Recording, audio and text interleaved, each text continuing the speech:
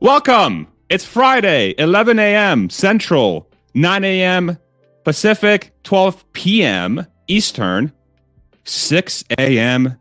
New Zealand time. Is that what the time zone is? Come on in. Make sure you can hear me okay. Make sure you can see me okay.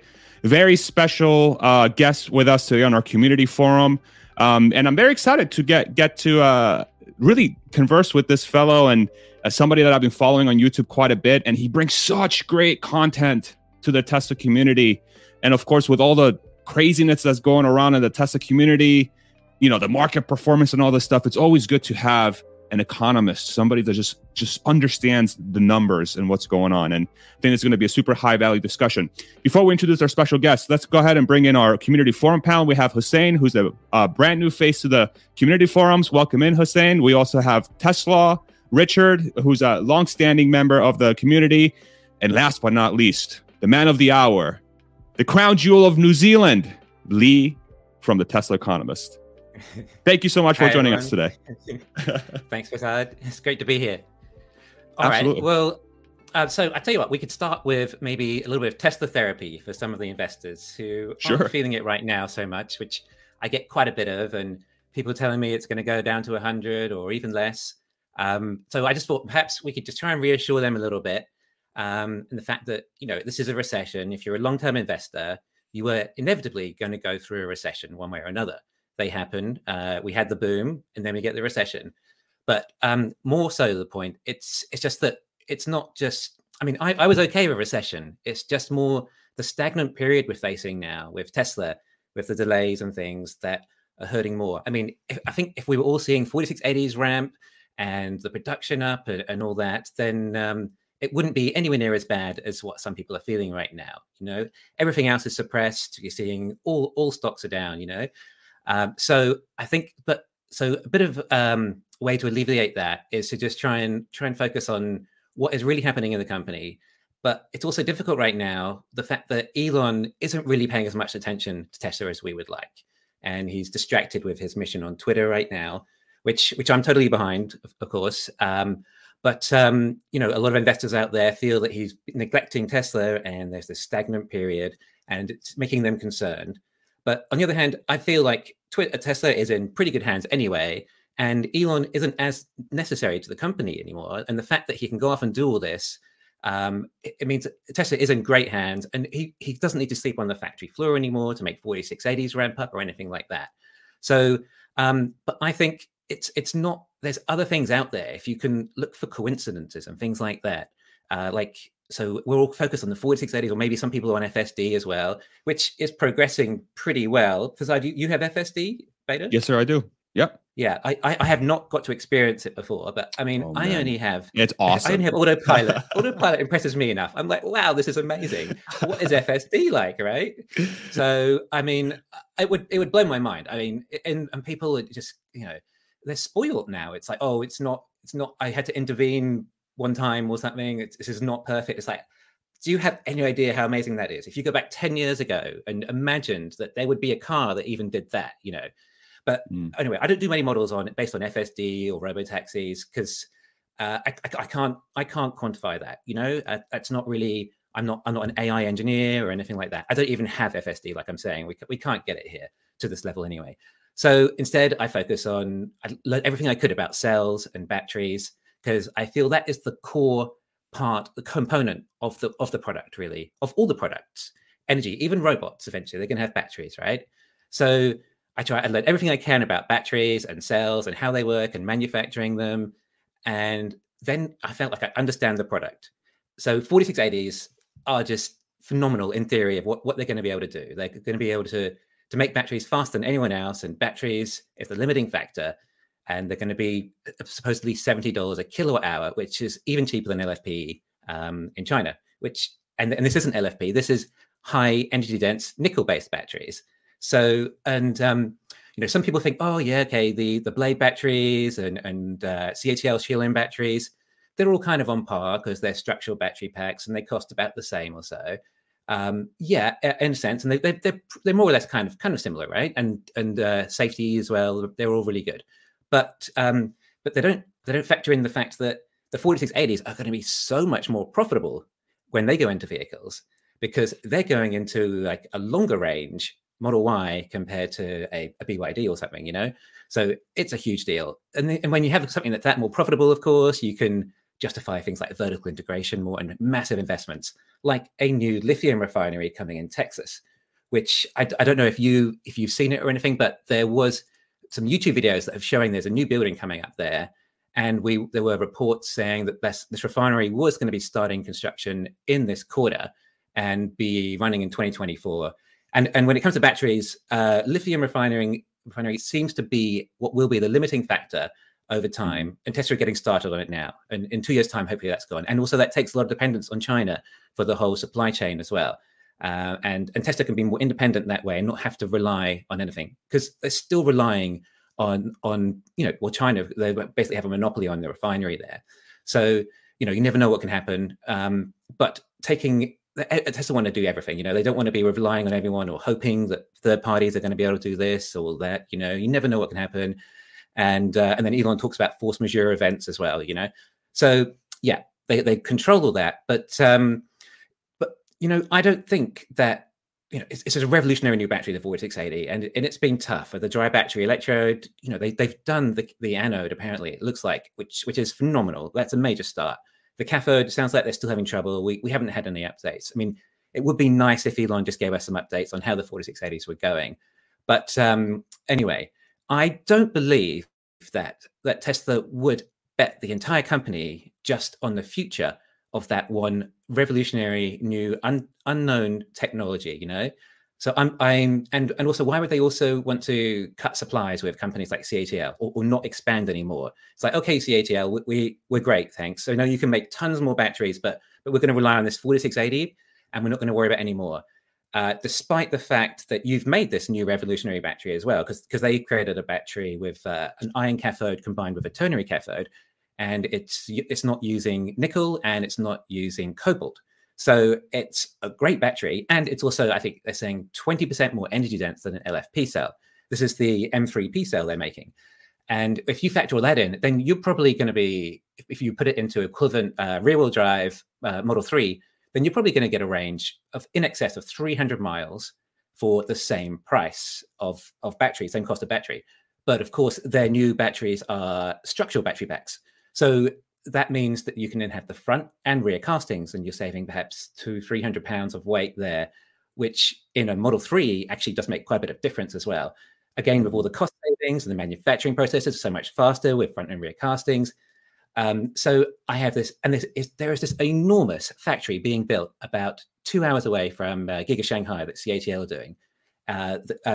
And it just looks absolutely enormous. And they're saying it's 80 gigawatt hour a year capacity. It looks bigger than that, but even 80 gigawatt hours a year, and it's supposedly all for Tesla, or at least a lot of it will be. I mean, that is a massive, massive extra supply of batteries. The first phase opens in January as well. So that's pretty soon. So you time all that in, and things like Tesla's new mega energy. So they need 40 gigawatt hours a year, their capacity.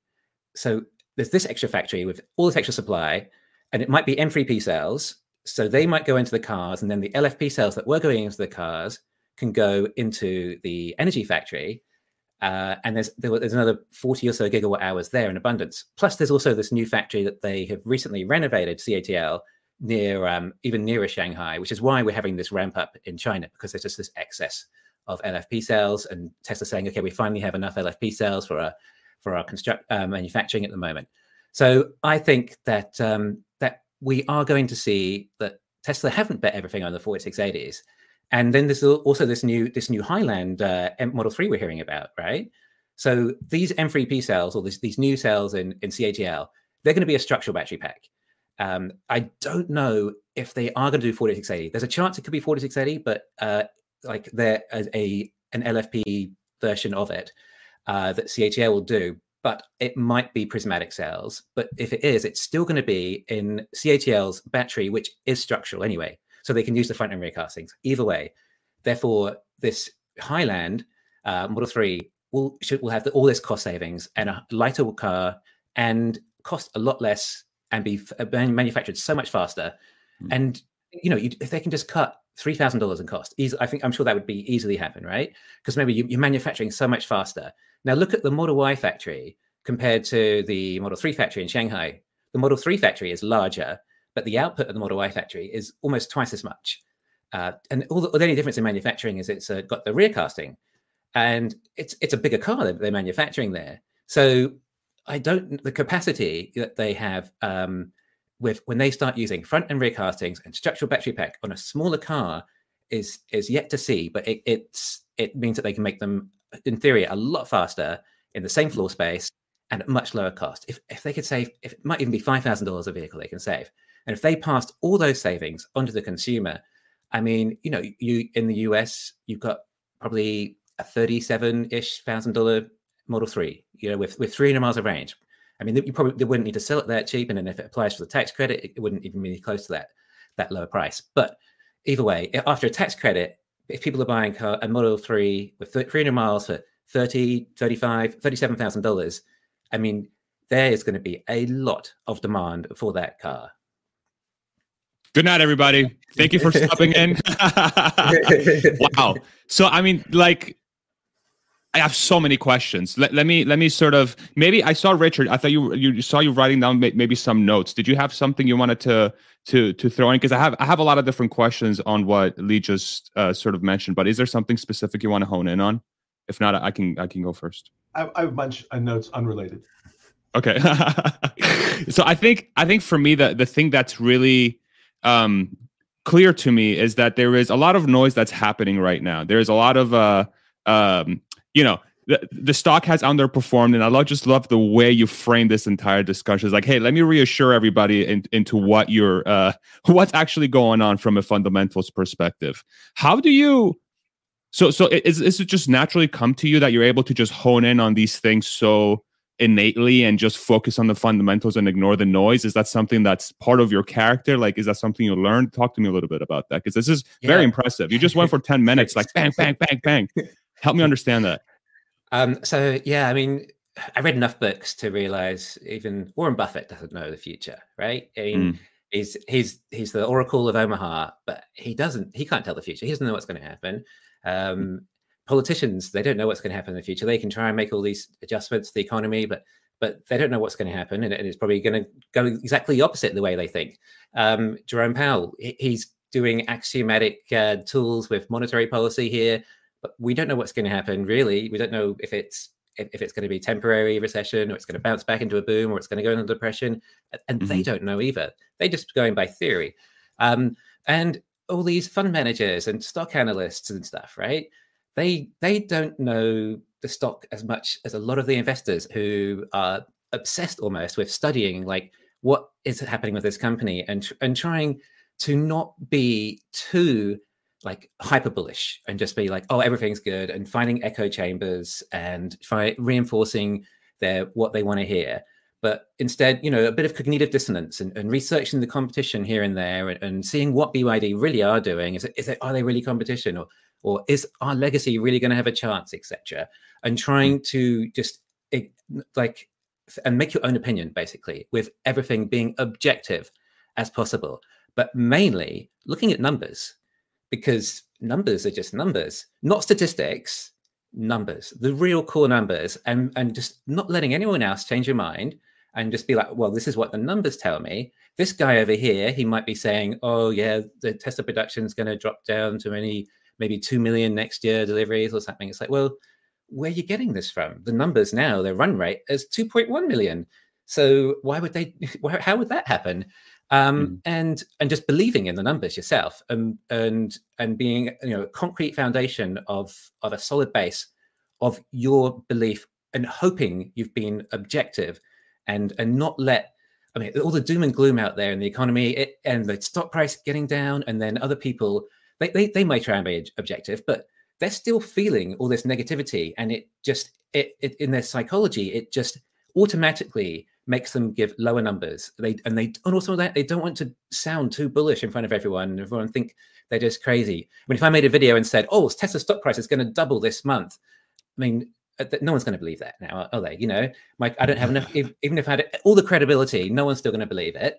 But if I can show someone, well, look, here, these numbers say that it will. The stock price might not double, but the earnings will if things happen like this, and this is a believable way by maybe this time next year. And if the P ratio is the same, then the stock price would double. So yeah, I like to build it on numbers mainly, but then I look for coincidences, like all those things I just mentioned of why the Model 3 could ramp up with this new battery and this new production process. Like there's a lot of coincidences right now pointing in that direction. Got it. Richard, go ahead. Yeah, I was going to say is, and I'm speaking for the entire United States now. We in the United States, I think, are really focused in the here and now. So it kind of focuses on the events that are occurring currently. And I would say, if I was going to point out one deficiency in Tesla that I think doesn't help the stock price, is just a lack of clarity from Tesla itself. And I think that causes anxiety with Tesla investors. Because I'm a long investor, and I've been buying the last 3 months almost every day. But I'm still pissed off. I'm not happy, and I'm not happy about certain actions that Elon's taking. But I know long term the numbers make sense, so I'm fine. I'm connected to the long term, but in the short term, I'm still affected by what's going on. It doesn't affect my decisions to buy stock, etc., but it affects me day to day. And I'm sure that's true of every Tesla investor. And and part of it is also there is so much information available, and it's just a flood. If you go on, I'm a member of multiple Discords. I'm on Twitter, and I just see a flood of information. And just for example, so my background is I'm a lawyer, so I look at, and there's tons of legal issues that come up with Tesla. And I saw yesterday there was a report on a lawsuit involving FSD brought by a shareholder. And whoever was reporting on the lawsuit is indicating that there was some decision or contemplation of the merits of the case, and there was a fraud claim. And the way it was presented, it sounded like Tesla had been unsuccessful in combating a fraud claim. And all it was a procedural issue, had nothing to do with the substance, but it was out there and people would read it, people get anxious about it, and it kind of feeds upon itself. So people are anxious and they kind of, it's a confirmation bias the opposite way. You have an anxiety and you start to look for things that kind of confirm your anxiety. So I wish I could be as calm as Lee. He looks very calm, sitting very straight. I'm moving all over the place. But the current environment is difficult. It really is difficult. And the recession and the economics are, obviously enhance that. And the way I see it, we're not even into the real recession yet.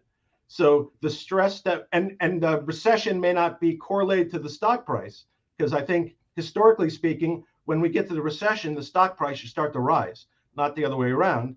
But people are going to have less economic means during those times, and they're going to be more stressed out. So it's important to look in the future, but it would be helpful if Tesla gave more guidance just to ease people's fears and anxieties. What do you think, Lee? I think, Elon is distracted with Twitter at the moment, which also makes him look somewhat complacent when it comes to Tesla and how it's like a sinking ship and people are worried about it and he's ignoring it.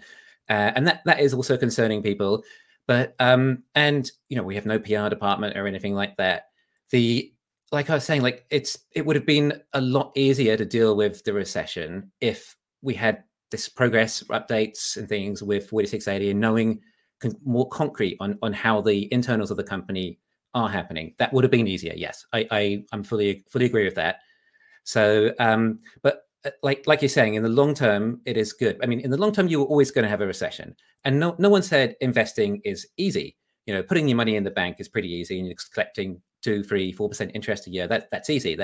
But if you want bigger gains, then you're going to have to do it investing, which which has risks. And like this is the, you know, we've been watching Tesla go up so much every year or month or whatever continually, but that's not investing. Investing is going through these sort of times and still maintaining your conviction, making sure you put enough money away and prepared for these times that you don't have to sell, and cutting back in other ways. That this is the hard part of investing. But when we come through it in history, if history shows, then we will be rewarded much more. I mean, I think Microsoft is up something like 15, 20 times from when the bottom of when it was in the global financial crisis. Google as well. That is a massive difference. You know, imagine being up 10, 20 times in Tesla in 8 years' time or something. You know, this is what it is. The conviction of holding through these times. Yes, Tesla and Elon could make it easier for us, but then, you know, in 8 years' time or whatever, think of the EV adoption we'd have by then. And like, if basically it comes down to like, how much do you really believe EV adoption is the future, or how big of the future? Because Tesla has planted all the right seeds in the right places to be a massive part of that. Even with there's all this competition coming in, you know, China's doing, BYD's doing well in China, and all these other Chinese manufacturers and everything, and they're all doing really well. But I mean, you know, you check the financials, none of them are really making any profits. Most of them are making massive losses. So, but they're backed by the CCP. They can afford to. Okay, yeah, sure. The CCP, they want jobs. Okay, it's communist. They want to have jobs. The profits aren't as important. They're going to keep the jobs. But, you know, that's when these companies now have capital reserves of a couple $1 billion. After a couple of years, they're going to run out. And if they're ramping up and still losing money, they're going to be losing more money with larger sales. So I don't know how the CCP could suddenly justify $10 billion a year to cover these companies to run just to make jobs. I don't know about that. BYD, they probably will break even or in their NEVs, and they also have their self-enhancement business to keep them funded in the meantime. But like, so what? I mean, they're not great cars. Anyone who can afford a Tesla, you know, rational consumer would likely buy a Tesla over a BYD, you know. That's why we have brands like BMW and Mercedes. These people, they could have bought a Toyota instead, but they wanted something nicer. They wanted, and not only that, like, so the Tesla is better value than these Chinese cars, in my opinion. I mean, what you get for it, that performance is unparalleled. And I mean, we're talking like Ferrari performance for a fraction of the price. You know, I always wanted a nice car one day and retire, something maybe like a secondhand Lamborghini or something. I don't need to do that anymore. I don't need to find that money, because my Tesla satisfies me in my driving, and you know, that saves me a lot of money for my retirement now, because it's such good value. I didn't want the prestige or anything. I didn't care about that. I just feel that that performance. It's absolutely incredible. And okay, I have the first Model S Plaid on order when it comes to New Zealand, because I don't even know what that's going to feel like. To have it every single day, feels fucking everywhere crazy. I go. Oh, you've done it? I've been in one before. It's completely mind blowing. Yeah. Yeah. Oh, great. Yeah. Sorry, I didn't mean to interrupt. Go ahead. No, I'm good. Yeah. So yeah, I look forward to that. Like, I can't imagine like owning your own roller coaster essentially, and seeing the looks on people's faces every time you take them out. That's my dream car, and I think it is an exceptional car. It's that people argue with me and say, oh, it hasn't got the luxury of a Mercedes. And if you've been in an EQS, is it the EQS, the luxury one? Yeah, that's right. Mercedes. It's really basic. It's not great. It's also not great design. I mean, some people love it so much they had like the car dealers are paying an extra premium of like $100,000, I think it was, for people to have it, because they got the exclusive electric luxury Mercedes. But the luxury in the S class is above it, in my opinion. But you don't confuse opulence with luxury. You know, luxury is having a safer car, or a luxury is a car that drives itself. You know, having a built-in chauffeur. This is real luxury. Or HEPA air filters, so that you're actually healthy the whole time and not breathing in all the smoke, rather than some leather from some special cow in Norway. You know, like, okay, that's just opulence. The actual luxury element, and this is the way Tesla do it. Like my Tesla, all Teslas, they're highly optioned because of the economies of scale. I think Elon's like, well, how much extra does it cost per car to upgrade the stereo if we make it in every single one? He's like, oh, $200 or something. Okay, great. Well, let's do that. When normally in a BMW, it might cost $1,000 or $1,500 extra to pay for this option. It's standard in the Tesla, so along with tons of other features, plus that whole computer system that you just get these updates all the time, and suddenly you've got an extra camera when you reverse, and suddenly all these other features. And then you've got Apple in your car or Zoom in your car. Like this is real luxury. And there's no buttons, so you don't need to upgrade the buttons because it's all like your smartphone. So in my opinion, when the EV adoption kicks in, Teslas are just, they've planted all the seeds. they're going to have the cells, which is going to be the limiting factor still, and then the lithium refinery as well. If that's an issue, they will grow with that economy, with that whole industry. And people are like, oh, they're losing market share here and there. It's like, well, yeah, but they're not really losing anything. They're still eating into the ICE market share, or the overall automotive market share. And guess what? Tesla hasn't even made their equivalent of the Model T yet. They aren't started. They are still so young. They've been getting all their ducks in a row. They haven't even got their in-house battery going yet, hardly. When that starts going and they start duplicating and rinse and repeating at these 4680 factories, then we'll see how fast Tesla can go. And then, of course, this, the Model T version of the car, whatever it's going to be, this low-cost version of a Tesla, which Elon has said, it's like a $25,000 car before, but then he's kind of backtracked on that and said, don't think about it so much as a low-cost purchase. Think of it more of a low cost per mile driven, or being driven in, perhaps. So we don't know if that's going to be a robotaxi or a compact car for sale. But either way, that's going to be their Model T version of them really pumping out cars. And him saying that they found ways of production to cut the cost of the equivalent of half of a Model 3. That is a massive, massive jump in cost. We're talking below parity of ICE vehicles. And when you factor in perhaps a 1,000,000-mile battery or whatever, then even ICE car at $0 is still going to have a higher cost of ownership compared to this car. You can't compete with that. Well, yeah, I mean, these are all. Go ahead, Richard. Yeah, I was going to play devil's advocate on the. Aren't there a lot of people who just want a crappy, cheap car? So if they can get an electric cheap car, even if it doesn't have like super features, that will be sufficient. That's kind of one question. The second question would be, BYD, I agree, has really low margins, but they probably will operate with really low margins. So I kind of think it like maybe the flip side. If they don't have to make much of a profit, they could maybe sell a lot more cars. Tesla is going to make a lot of profit, and they have to. But BYD is, if they're going to be like China's basically their lead seller of EVs and protected by the Chinese government, then they might be able to sell, very low margins. They don't have to, focus as much on they obviously have shareholders, but it's kind of a different mindset and a different background.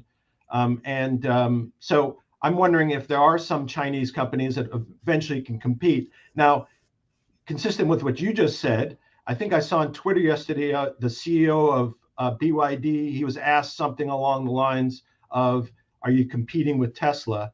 And the answer was what basically Elon said, no, we're kind of competing with ICE vehicles. So I think they have the same view that the market's big enough for everybody, and until you saturate the market, the more the merrier. Let's kind of make the switch. But I wonder ultimately if they certainly sell a lot of cars, and they certainly have an international market. So they have access to the US because they sell products in the US. So I think they will be a real competitor, not in the same kind of quality of cars, but probably in volume. I think they'll sell a lot more cars and make, again, a lot lower margins. Yeah, I mean, that word competitor is a little bit vague, I suppose. But yeah, I agree. They're attacking ICE more. But I mean, like I was saying, people who buy BMWs, they can afford Toyotas as well. And in America, the people identify a lot with a car. For example, when Ford, the Ford Model T, right, that mistake Henry Ford made was thinking, oh, we just want lower cost car. That's all the consumers want. We can get the cost down lower and lower and lower. And the cost of the car went down from like $900 to eventually like something like $280 by the end of it. But in the meantime, General Motors or maybe it was Chevrolet at the time, they were working out, well, hang on, okay, cars are affordable enough now. Let's see if we can make nicer cars or keep with, because the Model T was still pretty basically the same design, perhaps with a roof on and a few extra things, but it was basic. And then they're making nicer cars, and people are like, well, hang on, I can actually afford a couple $100 more for a Chevrolet over a Ford. And Henry Ford was obtuse enough to just, even though everyone was telling him like, no, you've got to start making other cars. No, people just want cheaper cars. And eventually he went from his market share of 80% to something like 40%, as there was things like Cadillac and all that. And then he did eventually make, was it the Model D, I think, after that. But then even after that, they realized, hey, Ford alone isn't enough of a brand. We need to, so they started Mercury and started Lincoln, because people wanted to, like, they identify with a car, their brand is important to them.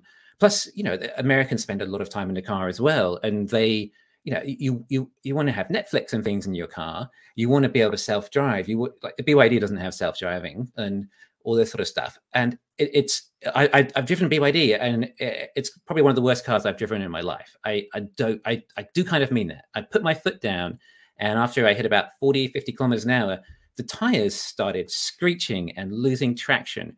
I then took it driving around the hills. Sounds great. Going around the hills. I had the video of it. I put it on my channel, and you can hear the tires screeching as the traction control kicks in after you lose traction. The brakes weren't great. It's not a great car, but it is a low-cost car. If people can't afford a Tesla, then they can get this. And it came with, quite a few of the options, like radar, cruise control, about a highly optioned Mercedes from 12 years ago.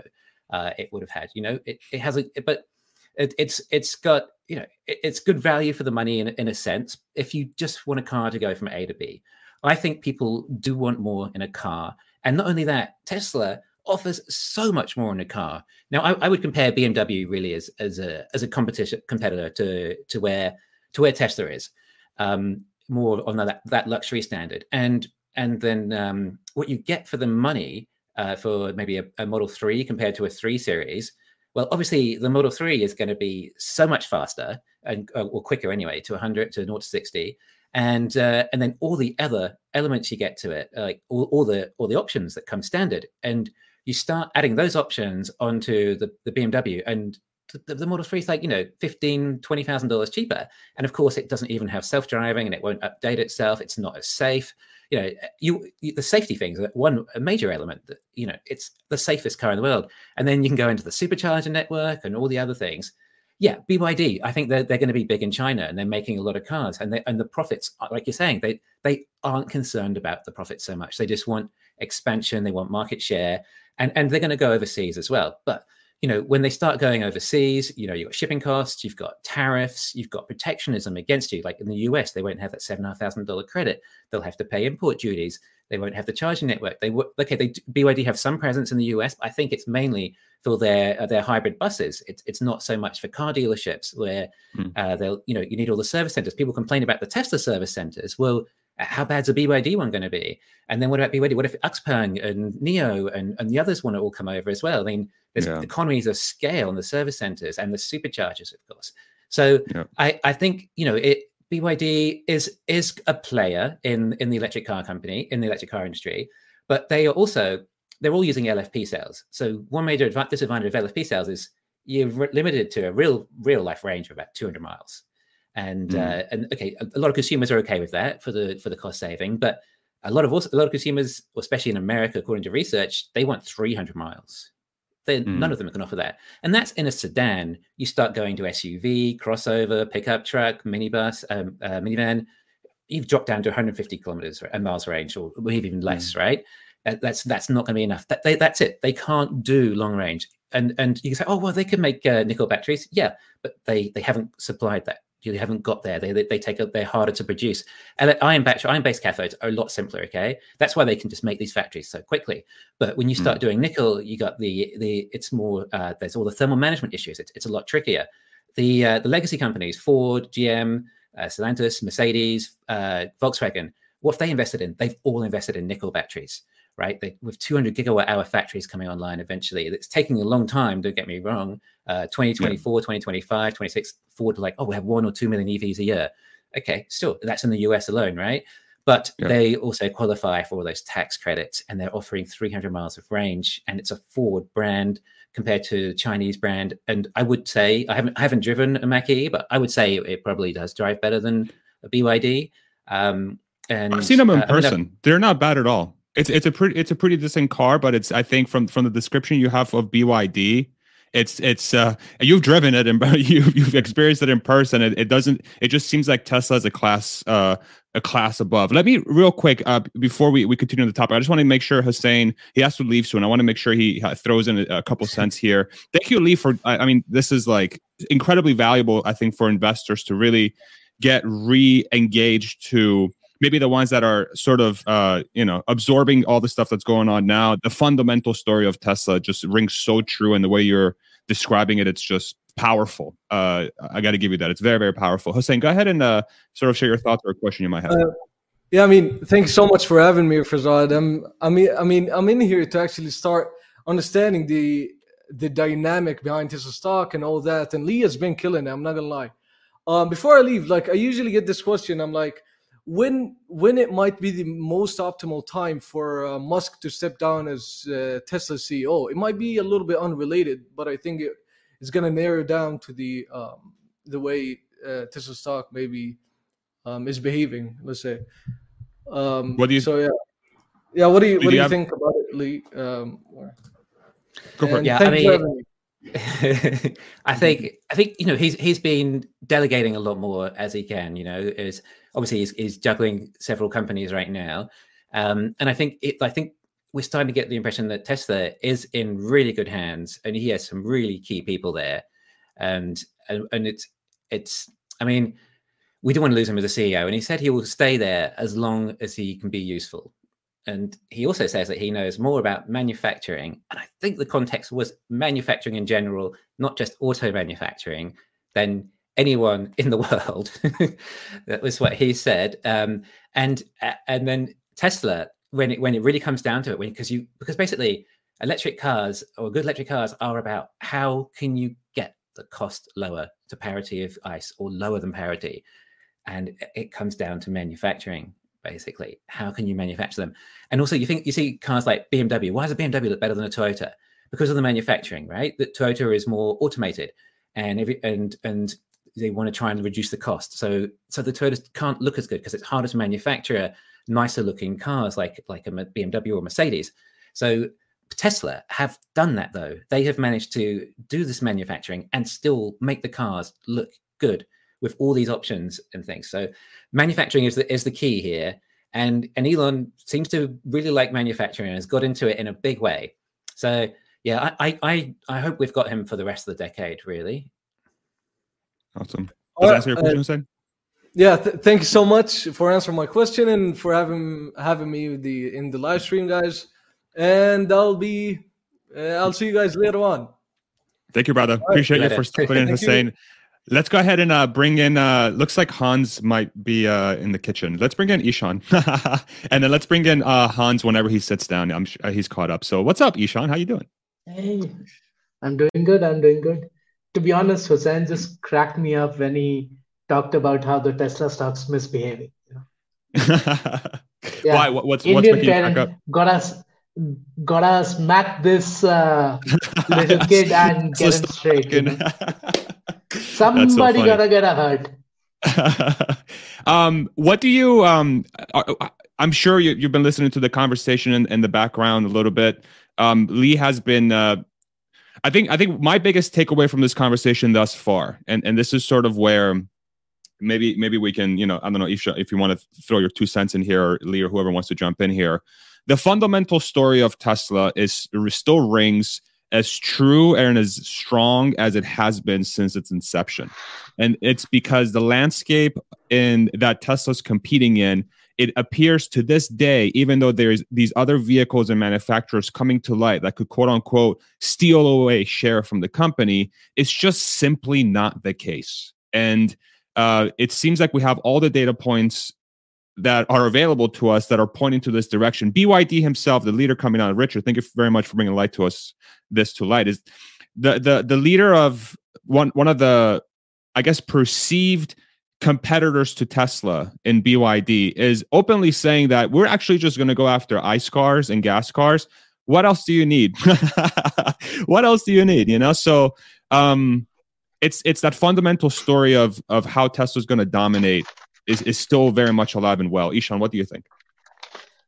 Right. So first up, Lee, big fan. Right. So yeah, no, I think I sort of do agree on some points and have other thoughts on others. Now, one of the big things is that, like Richard said, that hey, EVs are really competing with ICE cars, and that is the case. But then when we talk about market share, right? The biggest thing that I see is what is the exit market share that Tesla or any other, company will potentially have, 10 years down the line, maybe 2030, 2032, etc. And why do I say this? Because it hardly matters if market share today is 80% or 60% or 40%. If Tesla has a 20% market share, but then maintains that 20% market share all the way to 2032, and we have 100% conversion to electric, uh, Tesla is essentially going to be selling anywhere between 10 and 20 million vehicles a year, right? So I don't look at it from the point of view of what is the market share today, but what the exit market share is going to be at steady state. Now, there are a few things that we've got to take a look or think about when we're talking about this.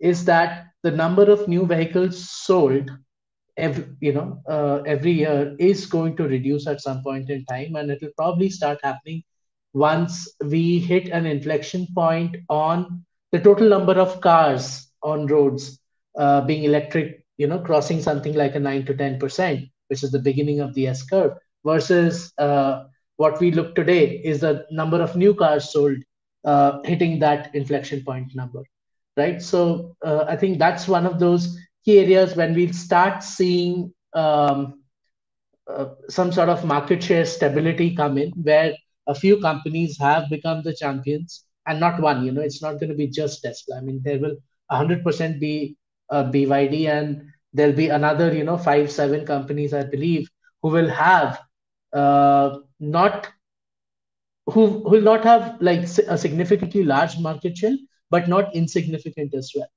right? So that's how I look at it. And it's at the end of the day about making sure that, or just sort of understanding the fact that what segment of the market is Tesla playing in. And Uh-oh. Ishan, you still there, buddy? Uh-oh. Yes, point. Internet monster. If you look at what Toyota. Uh-oh. Okay. I think you're back. I think you're back. I think. When did you lose me? The internet monster came to you. We lost the last 10 seconds. So if you want to kind of start. Okay. Yeah. So I think if you look at some of the key things, the report that came out that showed that Tesla is making almost 8 times the money per vehicle that Toyota is making, and that a corollary is that Apple is making about 7 to 8 times the money per phone sold compared to a Samsung or any other players. But it doesn't mean that Samsung's small or Xiaomi is small, right? So I think that is exactly what is going to play out in this market as well, and we've got to see that Tesla, if it holds a 20% exit market share, I think it is going to be like $5 trillion company just on the back of the car business, is what I feel. Mm-hmm. That's my I'd agree to an element of that. Yeah, I mean, because essentially you have these other EVs trying, and they're going to make maybe 2, 3, 4% margin maybe when they get going, maybe 5%. Whereas Tesla is probably going to be more like, well, it's 30 now. I think it's going to go higher, go to 40%, 50% as they lower their costs of production, and as they add FSD, everyone's going to be ordering that. So, but the market share, I mean, this is this can be arbitrary in a sense. We think of our market share as the number of EVs sold. But the limiting factor is still going to be sales for some time. I mean, easily this decade. So it would really be the market share of cell supply would be a better way to determine it. And BYD figures are somewhat skewed because they call them new energy vehicles. So they are including the hybrids in there. We should only be looking at their BEVs, and Tesla's still well ahead of them internationally, globally. So market share of actual cell supply would be Tesla going to have the biggest. Their 4680s, when they ramp, they should be maybe produced 5 to 7 times faster than the BYD blade batteries. I mean that, and then they keep on rinsing and repeating more and more factories. That's going to be hard for anyone to keep up with. On top of that, CATL are exponentially growing with their cells and improving their technology. and Tesla is by far their number one purchaser. No one else can afford to buy this many cells from them. And BYD and CATL like, okay, well, we want to keep on growing. How do we do that? We need to build a new factory to sell more cells. Well, who's going to buy those cells? Can anyone sign up to buy 100 gigawatt hours of cells? No, just Tesla. Okay, well, Tesla can be our customer. Okay, BMW, I think, are in the new factory in Hungary, and that they're probably going to supply the Europeans there.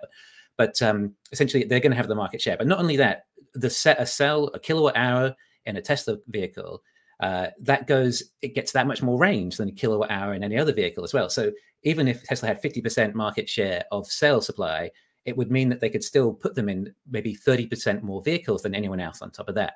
But I think when you really get down to it, first principles way, the real market share is going to be miles driven.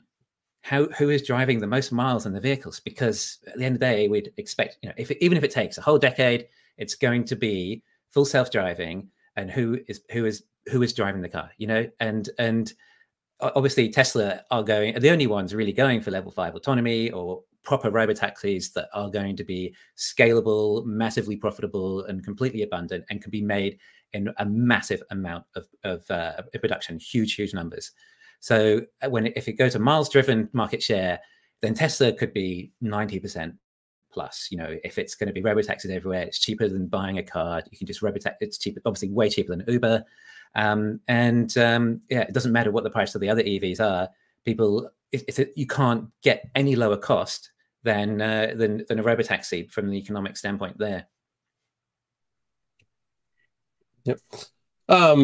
So to continue on with BYD for just a second, I actually have two questions that raised, and so I'll start with the one, I think, to steelman the case for BYD, that, and it's not a great steelman, but I think this might be some pattern matching that is going on for a lot of people, is if you go back to the innovator's dilemma, BYD has pattern matching with classic Clay Christensen style disruption, where they're starting at the low end of the market, and then they're trying to pump out a whole bunch of things. And then if over time they can follow Wright's law, continue to drive down costs and improve the quality and functionality, that they have a chance to be a significant major player.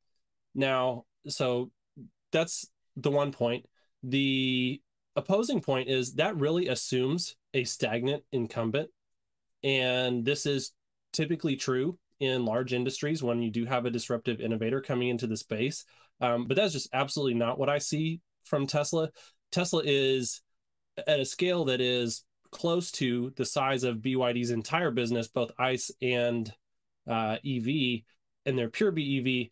And then between their pace of innovation, I guarantee you that Tesla is radically better at manufacturing than BYD, as evidenced by their current gross margins. But they're not stopping here. We see that they're continuing to just drive that down at an insane pace. And so what are your thoughts on that, Lee, as far as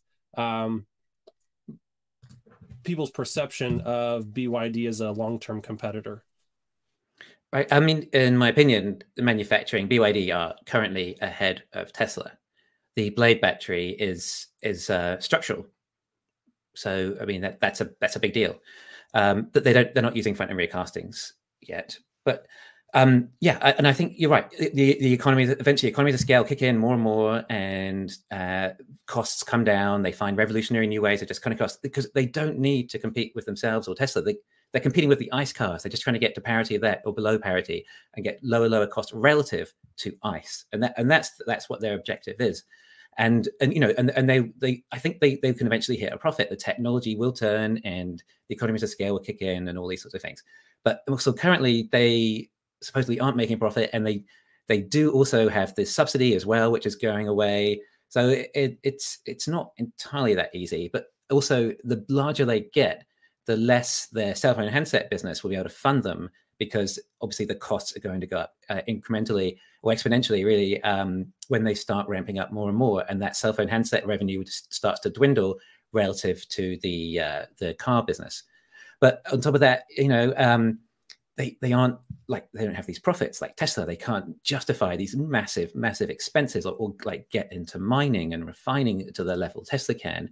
Sure, they have their own chips and things. They did that, but they're not great. They don't need them, and it's much better to get a TSMC chip and just making one chip do two purposes instead. And Tesla's costs are going to come down, and Tesla are going to keep making making as many cars as they can, and they're going to keep selling every car they can. So they're not. If BYD have any effect on Tesla, it would only be the fact maybe Tesla might have to lower their prices somewhat and reduce their margins, but Tesla are still going to be selling all the cars they make because they get the costs down more and more. They make more cars, they get more vertical integration, more revolutionary new manufacturing processes, then the costs come down further and further and further. But we already know that the costs can come down so much anyway for selling, even if they want to sell a car. We're on like we haven't really even seen front and rear castings come in yet, and structural battery packs in a big way. In the future, all Teslas are going to be structural battery packs, front and rear castings, and save $5,000 or so from what they're producing now. Only like half the cars they make now even have rear casting. We are so early, okay? So all the future Teslas are going to cost a lot less, and they can pass on that saving to the consumer if they have to, and then demand will just go up, and their production process will facilitate with all these new processes, and they can make more and more cars in the same space, in a smaller factory, lower costs, more vertical integration, mining, refining, processing. Tesla can just compete at any price point they want. They could undercut BYD even if they wanted to. And if there is this $30,000 Tesla coming out, compact, whatever, then that would be on about the same price as a BYD anyway. With offering more range and safer and. Yeah, that actually raises part of my follow-up question. We've heard Gary talk about wishing that there was a $30,000 Tesla competitor that was available in the Chinese market specifically, and that would allay a lot of institutional investor concerns about their growth rate plans. When I think about that, I think about it from a cell constraint standpoint, and I can't imagine the increase in demand for a Tesla at that price point and the strain that would put on the cell supply. And so that's one of the things that I've been trying to back and forth in my brain for the past couple of days is, what is the give and take, the pros and cons between just continuing to try and drive down costs on the 3NY platform for the time being and increase sales by lowering price, which is in line with what Elon has stated multiple times that he wants to do, versus going ahead and trying to move down market into that segment and, in my view, potentially just blowing cell supply right out of the water. Yeah, I mean, there won't be enough cell supply for a $30,000 Tesla for years. And even put this way, though, I mean, why would they want to put it right now, perhaps they could make it for $20,000, perhaps, so $10,000 profit using those cells, or they could use those same cells and put them in Model 3s or Model Ys and make almost twice as much profit.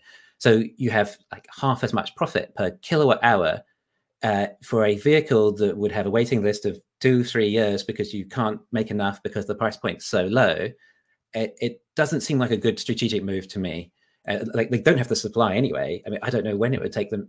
Okay, how many people are going to want a $30,000 Tesla? It's going to be huge. The demand is so elastic for electric vehicles because you have this intrinsic value of a vehicle that basically costs very little to run.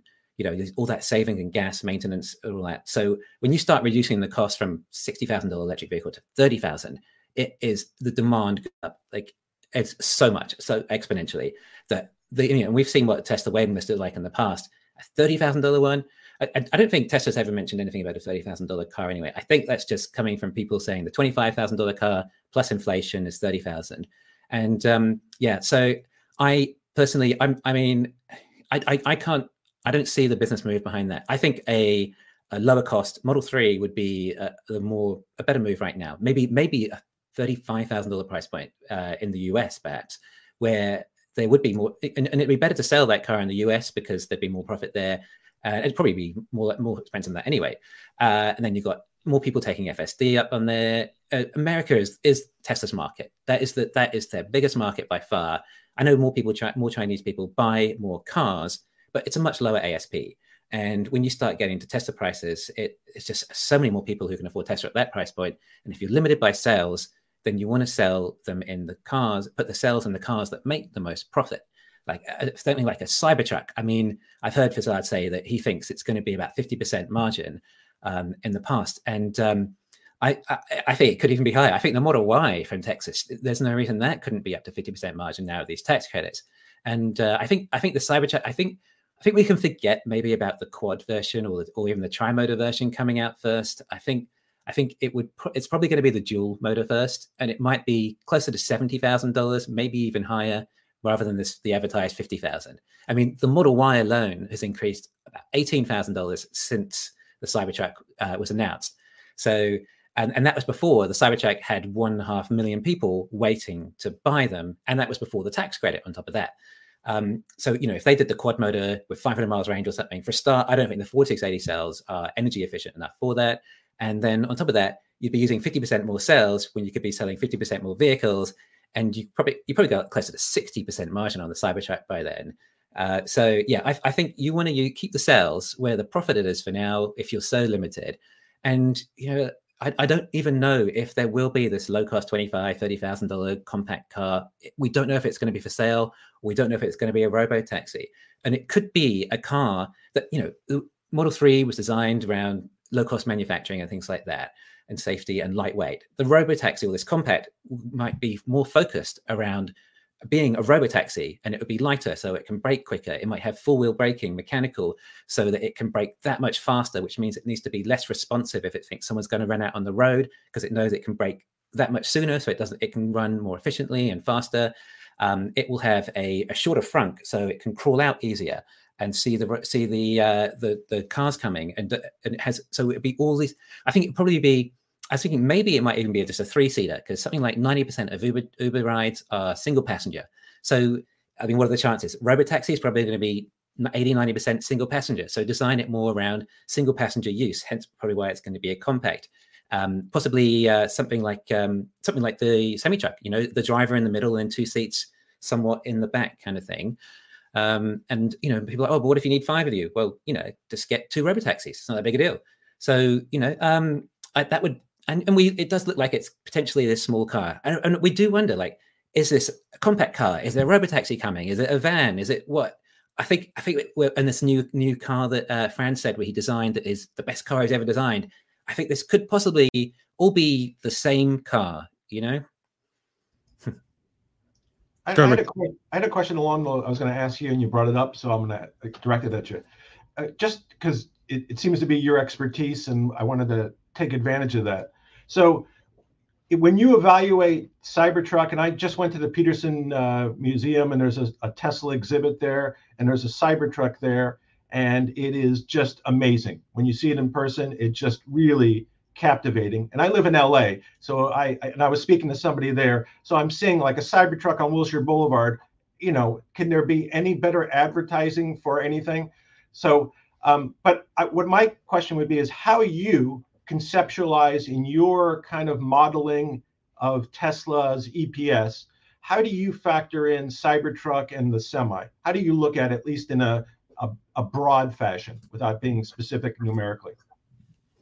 Yeah, the semi, I don't factor in too much. I haven't done too much modeling on the semi-truck. It's too hard to really factor, because we don't even know the price of it for a start. I think that might be where all the 2170 cells end up. They're all made in Giga, Nevada, 2170 cells, and so is the semi-truck. So it makes sense to make the truck where the cells are made, and eventually all 2170 cells will be earmarked for semi-truck, which would be in line with the numbers that Elon said, like 50,000 by 2024. That's about the amount of cell supply they have there. And I think there's going to be a whole reshuffle of cells. I'm thinking these new CATL M3P cells might be for the Model 3, and they'll have this mid-range version in Fremont. And then 4680s will be in the Cybertruck and the Model Y. And because you want to keep tidy, a tidy way of having all these cells, because Elon describes it as the Baskin Robbins of cells, 31 different flavors, So it's got to keep it tidy, because I'm thinking, obviously 4680s is what he wants everywhere. And Panasonic are making 4680s for him. They might be different energy density or different uses, but at least it does make it easier if it's all the same. But yeah, and the Cybertruck though, well, it's massively profitable, and Elon's saying we can get volume production at the end of next year, which would be phenomenal. And I believe that is going to be the tipping point of the stock price.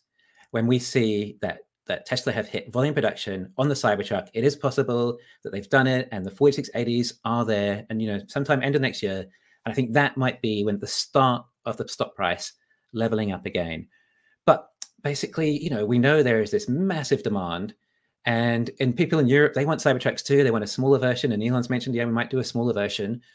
But yeah, I think it's such a big car, but the way it's manufactured, it just looks big. It doesn't necessarily cost that much more, but you get so much bigger car. But it's so simple construction at the same time. It's almost like origami at this stage.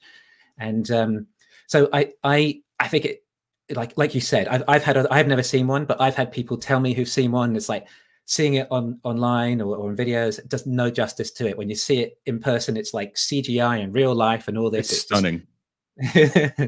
And like when people start seeing it on the road as well, and one pulls up to them next to them at the lights, and they're just like, whoa. And then everyone can put advertising on all their trucks because it's just going to get everyone's attention, and there's all these other applications for it, just how safe it is, and no scratching of the paint, or it's mind-blowing, the potential of that. And I think we could hit 50-60% margins on those, and then you include FSD on top of that and other extras. I think it'd be hugely profitable. But I wonder if they'll have another factory up somewhere else in the Northeast as well, if it's that profitable.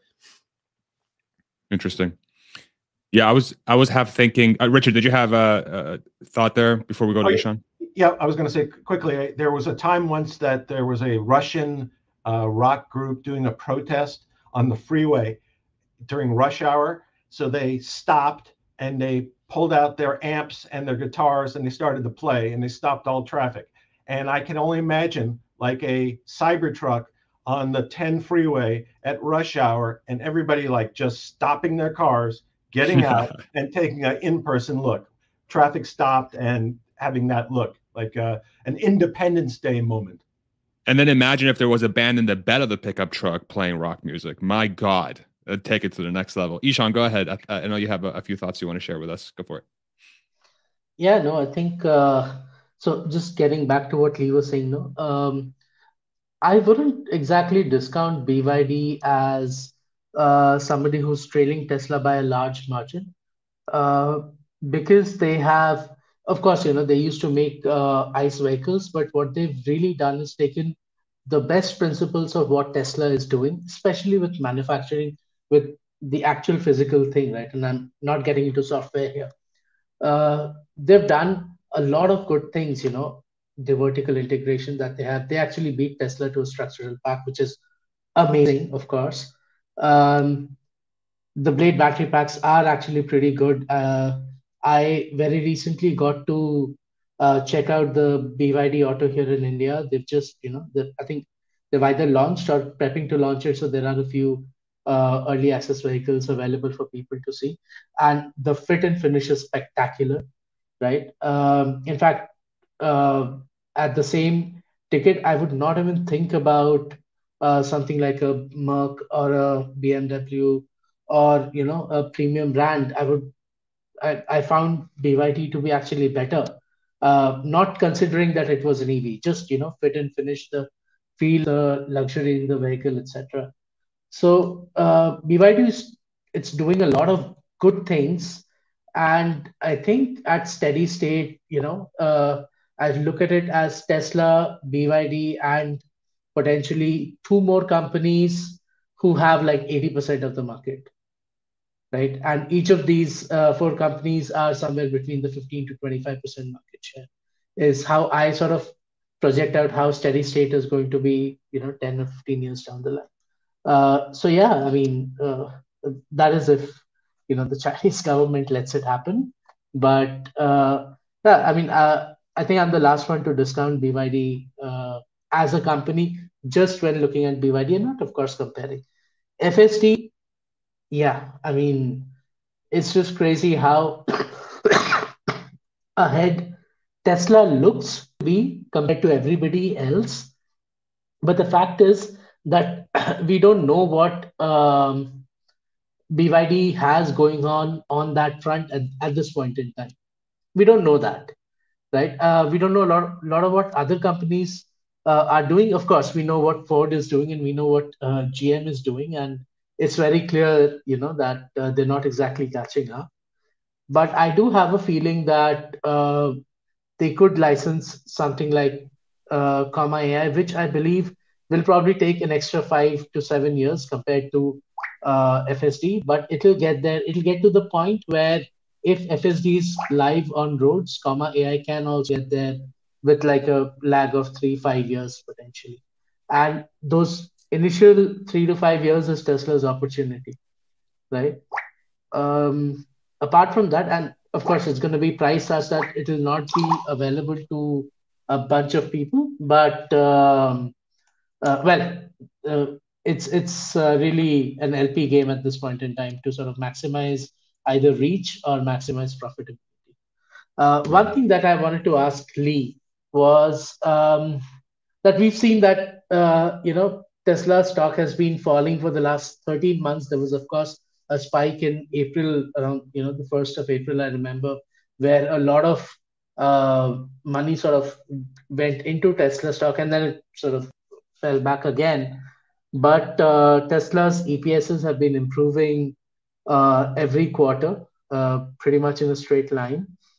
At what point does it get so absolutely ridiculous that uh, fund managers, investors, etc., they're just going to be like, hey, to heck with ESG and to heck with uh, credit ratings and to heck with other stuff. I'm just going to invest in this company and break my own rules because, uh, you know, price earnings ratio of, I don't know, 10 doesn't make sense or 5 doesn't make sense. At what point does it get so ridiculous?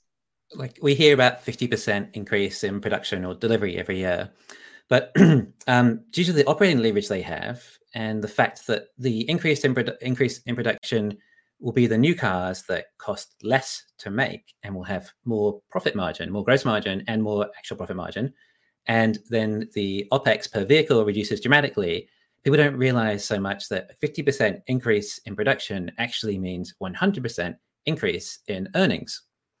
So I think that's going to surprise people. And I mean, I don't even think 50% is even priced into the market. Anyway, maybe they're thinking 20 or 30%. But I mean, this year we're going to hit 50%, give or take, right? Next year, I mean, Elon said we're at like 40,000 vehicles a day, a week at the end of this year, right? So that's like 2.1 million vehicles a year run rate already. So if we do 1.4 million this year, then we're pretty much already at a run rate of 50% increase in production at the end of this year. And we've still got the whole of next year to try and increase that a little bit more with these massive new factories that are barely begun. So I'm expecting, I mean, as long as we get this 4680 ramp and it happens as well as we're hearing, and there was some news saying that they're even expecting 75,000 Model Ys next quarter, which from Texas, sorry, which I thought was huge. From some people who were reliable, apparently. So, I mean, if that happens, that's great. I mean, that's brilliant. That's over volume production, and we'll all be very happy. And yeah. So, anyway, like we're talking probably 2.3 to 2.5 million next year, which is more than a 50% increase. Which again is going to be more than 100% profit, especially if it's things like Model Ys that have a higher ASP, a higher gross margin, higher profit. So I think something like that is really what we're going to see. I mean, the trailing 12 months right now earnings is just over $11 billion. Next year, if we hit around 2.3, it's going to be closer, and including these subsidies and things, it could be more like $35 billion. So that is triple earnings from where we are now. And that's that. So this time next year, well, maybe actually, sorry, more like January 2024, when we get the final Q4 2023 earnings report for the whole of 2023 earnings, we would, if the stock price was the same as it was now, the PE ratio would be 1/3 what it is currently, to put it another way. So that's the kind of perspective I take. So perhaps to answer your question, that might be what changes people's minds. But it's a year away, you know. And then on volume growth, do you believe that Tesla is properly anticipating the size of the market for a Cybertruck we've seen them kind of underestimate the size of the market for Model 3. They know that the size of Model Y market is huge, and we really still haven't figured out what the limit is on that and whether or not they have anticipated it correctly. But as far as you can tell, like one factory in Austin, it's unclear what the total end state run rate will be out of that. But do you think that that is enough to supply demand for Cybertruck when every other vehicle that they produce is just category destroying in its ability to eat up demand? Yeah, well, I mean, look how many F-150s there are in the States, right? Almost a million a year. It's a very popular car, and you go parts of America, and all you see is pickup trucks. It's huge. America's a massive pickup truck market, and on top of that, they're very profitable cars, and they have a high ASP. But the Tesla have no paint shop in this Cybertruck factory either, which is quite a limiting factor. We don't know. And they're using these revolutionary new designed manufacturing processes in the Cybertruck. So perhaps they could get to 1 million a year, maybe within 2.5 years of ramping up. I'd say that it wouldn't be far off that, maybe 700,000 or 800,000. And then but I think we're not just talking about pickup truck owners here. We're talking about lots of people wanting a Cybertruck, not because it's a pickup truck, because it's a Cybertruck. My dad ordered one. My dad would never bought a pickup truck in a million years, right? I've ordered them. It's like we aren't just pickup truck territory here. We are people who want to be in the future and have like the most badass car there is in the world, right? This is like, it's not, and pickup truck owners probably want them as well, So yeah, I don't know. We do, but Tesla will just control it with pricing most likely. And if you've got a waiting list 2-3 years, I guess the price would just go up or something along those lines, like we've seen. But yeah, and this is just private owners. There's all these other applications we can think of, like the police might want them, or the army, or corporations and things like that. And then imagine when they have FSD as well, and you can take it to the hardware shop. You can drive itself to the hardware shop, and you can put all this stuff. Well, so someone's building on a construction site, and they need all these extra supplies, and they just send it off to the hardware store. The hardware store puts it all in the vault, sends it back to you. You've saved yourself a trip, and you've got what you needed in like half an hour, rather than waiting for someone to deliver it to you or whatever. The applications are endless when you add FSD into it. It's it could be pretty exciting. Yeah, they'll sell a lot. I was going to ask you about FSD, so you started, but I wanted to. This is how I conceptualize something, and I may be wrong, but I figure if Tesla continues to make money and they pile up cash, even if the stock stayed at $4, if it dropped to $4, eventually all that cash would come out in dividends anyway. So I think eventually the cash that's piled up, we will see. It just when that time will be. That's just my opinion.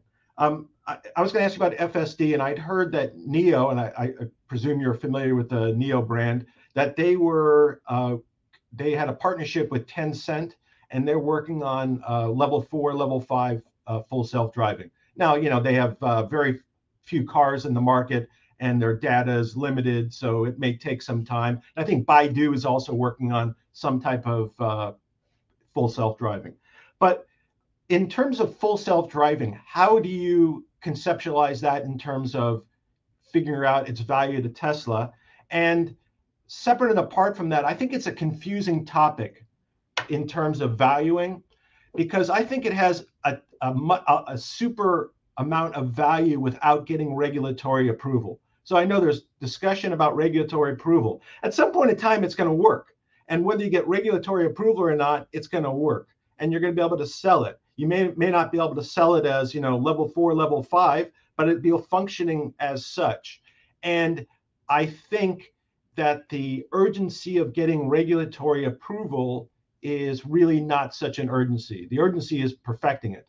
Perfecting it will generate the money, and it'll be kind of a self-fulfilling a prophecy. In the US, it's kind of a complicated situation, because if it's a state or a city that wants to regulate, they can, but if it affects interstate commerce, then it has to be regulated by the federal government.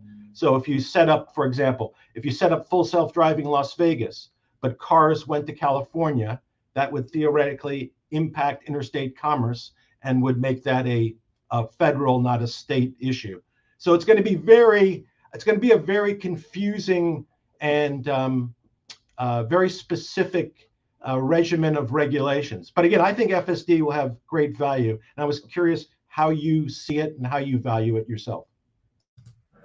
Yeah, sure. I mean, when you do the robotaxi numbers, the profits just tower over everything, really. And so, I mean, it just puts it in perspective. If a FSD is to that level, it's reached there, and regulation and everything, and it's robotaxis, then it's like a lottery ticket for us investors. If it comes off, we've got 5 of the 6 numbers already. We just need that last one, right? It's looking good, but and we might hit it. In the next few years or even a decade, whatever. But the profits that come from robotaxis, when you remove the element of human labor, it's phenomenal, and a car working, 5-7 times as much as a regular car that's parked all the time. So that's really the main thing of FSD. But yeah, sure, for personal driving as well. I mean, what does it cost? $50,000 a year to have your own chauffeur, probably more if it lives in with you, that you can use it anytime you want. I mean, now we can basically all afford our own chauffeur. It's huge, and it's way more convenient. So, $15,000. A lot of people would justify that, or $200-$300 a month, whatever, because it means you maybe spend an hour a day in the car that you now can focus on. I mean, I could just write scripts for my videos, and that you're paying a few dollars an hour to be self-driven, and I'm earning much more money than that. It's return on investment, really, and people can be on the phone, on their computers, doing work, or just they're watching Netflix, whatever. It's worth that, rather than, as Elon calls it, being in soul-crushing traffic all day. So there's definitely lots of value there if it hits. But actually, what I think it was on Fazard's show yesterday, I think I was listening to it, and they were saying it was more about the liability with insurance, helping with regulation, which I thought was interesting. I didn't realize that. So the fact that, and I think this is actually the whole reason Tesla have insurance, the main reason. It's vertical integration somewhat and saves people money, but I mean, it's pretty obvious. The main reason is, like, who else is going to insure their robotaxis, right? They need to have their own insurance and cover that liability. So yeah, I mean, they're doing the right things, and like you're saying, interstate states will have different regulation as well, and it probably will start in just some states. Perhaps we've talked about Las Vegas. We often hear about, because they've got already got the tunnel there, and boring tunnel, and they know it there. And obviously, the Strip, just having robotaxis going around the Strip would be a big enough market to test it out, and it's not too complicated road either. So yeah, you just got to start somewhere.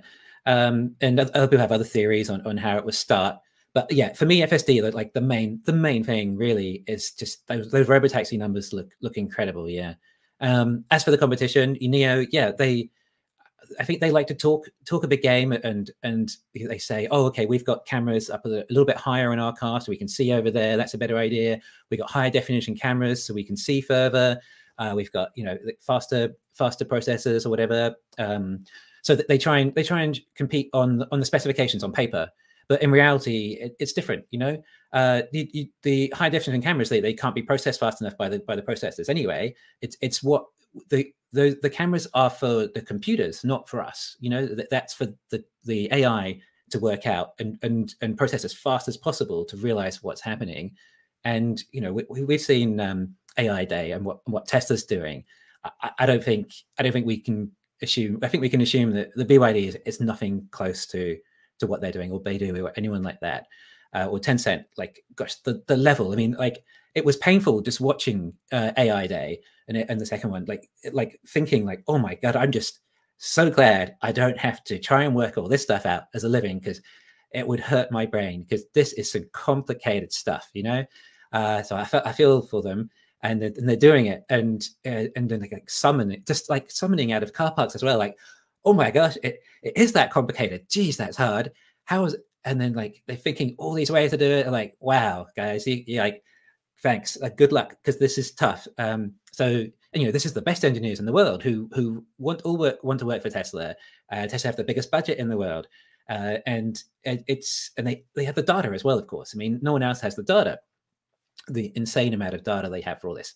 So yeah, I'm maybe BYD would catch up, but I think it's probably more likely the well, maybe not BYD, but the others, they're just going to license Tesla technology. There's no way to compete, right? Ford, GM, eventually, if they're smart enough and they realize, oh, no one's buying our cars anymore because they want self-driving, well, Tesla's offering to license it. Let's just do it. I mean, if there'll come a time, I mean, they don't want to. I'm sure they don't. They don't want to use their superchargers, but I mean, there comes a time it's like, do or die. I'm sure they'll capitulate eventually.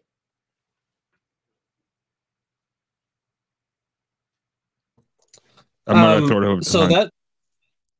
that brings up, I've just put this model together in the last couple days, and it's specifically tied to that intermediate time in between when FSD reaches a safety threshold, where Tesla's really comfortable with anyone in the entire fleet using FSD, and but before any sort of robotaxi is approved from a regulatory standpoint. I know that's a topic that gets a lot of pushback from a lot of investors. And I think it is a little bit fair for people to criticize, that is great as an end state, but how do we get there? And so this is just my attempt to model kind of that in-between phase. And so it just assumes that FSD is going to continue to improve, and that Tesla will really try to monetize it to the best of their ability, even before going to a robotaxi future. And really the purpose is just to kind of set a floor on what we can expect from Tesla for FSD SaaS revenues. And so I'd just be curious to kind of get your thoughts on this, and I'll walk through the model very, very briefly. I modeled it out to, I think this is extremely conservative, but I only put about 10 million deliveries in 2030, just because the target audience that this is really aimed at, that's a number that they're going to be a lot more comfortable with. And so we see, average CAGR is much lower than Tesla's 50% goal, all the way from now until 2030 to get to that 10 million units. The installed base kind of growing there along with those deliveries. And then it's assuming an FSD subscription take rate that kind of does not include anyone who purchases the full upfront FSD. I think that in this scenario, what I'm thinking through is that Tesla will likely price the full one-time purchase prohibitively to try and drive more subscription revenue. And then what I've done here is for pricing on that, on ARR for those subscriptions, just assumed a very conservative $50 a month in 2023 on that 20% take rate, and then moving up to a little bit more in 2024. This is just a weighted average of a poll that I took on Twitter for, if people had FSD that they had to pay attention at all times, but they didn't have to intervene more than like 5 times a month, how much would they be willing to pay for that? This was the weighted average of what they said that they would be willing to pay. And then in 2025, I'm assuming that you get to a point where Tesla also has an option to only have to pay attention if alerted by the car. And so that was a different poll. And then there was a different amount for that. Let's see. So the weighted average on the level 2 poll was about $66, about $156 for level 3. And then level 4, and this is just a real quick and dirty poll for just kind of a thought exercise. I think that $300 is way conservative for a full level 4 robotaxi subscription functionality. But I'm just using those numbers because that's what I got back based on the community. And, these are obviously people who've never experienced that product. They don't know how valuable it is until they do. And so I think likely it would be much higher than that, but just to be conservative. And so here in 2025, what I did is just average those two numbers. I'm assuming that Tesla will sell both versions, the level 2 and the level 3 version. Some people will choose level 2, some people will choose level 3. And then in 2026, that they would reach that level 4 capability where you actually don't have to pay attention at all. You can actually send your car to pick someone up. But this is completely within a personal context, no commercial use whatsoever. And so then if you run those numbers all the way out to 2030, you get a pure SaaS revenue, which should be pure gross profit of about $52 billion. And then depending on how you want to do your DCF, I was doing a hurdle rate of 20%. I'm assuming that's 60% likely. And so I assign an incremental value of $112.50 to that at whatever point that, in my mind, it's fair to assign that value as soon as Tesla really sends signals to the market that they're going to pursue this type of aggressive pricing strategy to maximize take rate and revenue. So anyways, this is just something that I happen to be working on the past couple of days, and since you brought that up, I wanted to throw that over to you.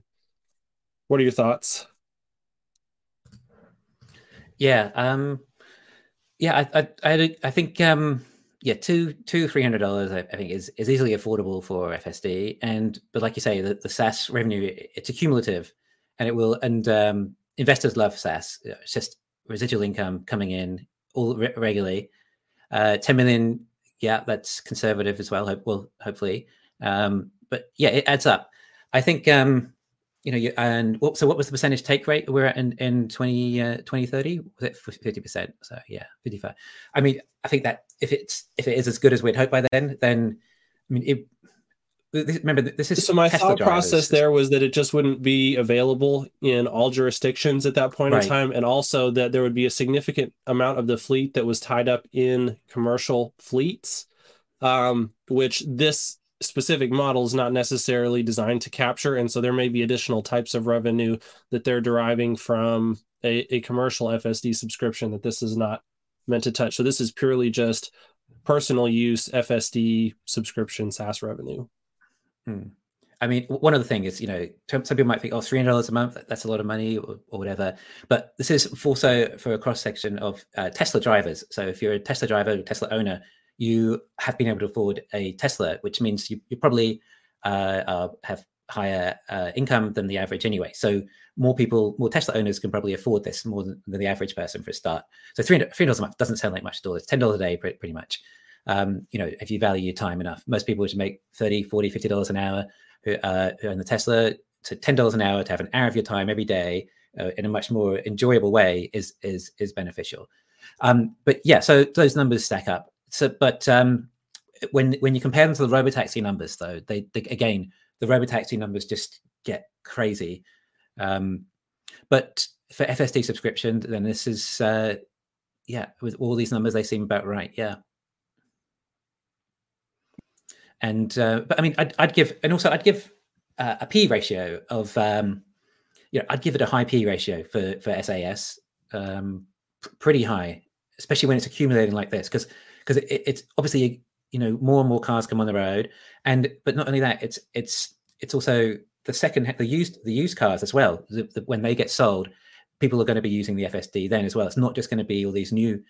So all addition to the fleet will be accumulating this, and also on top of that, Tesla would hopefully be exponentially making more cars each year, so it should accumulate exponentially on top of that within time. So it wouldn't, from $50 billion a year, it wouldn't take too long to hit the $100 billion a year, and then you put a good P ratio on there, maybe with just SaaS alone, part maybe 40 or something like that in a normal market environment, maybe even higher.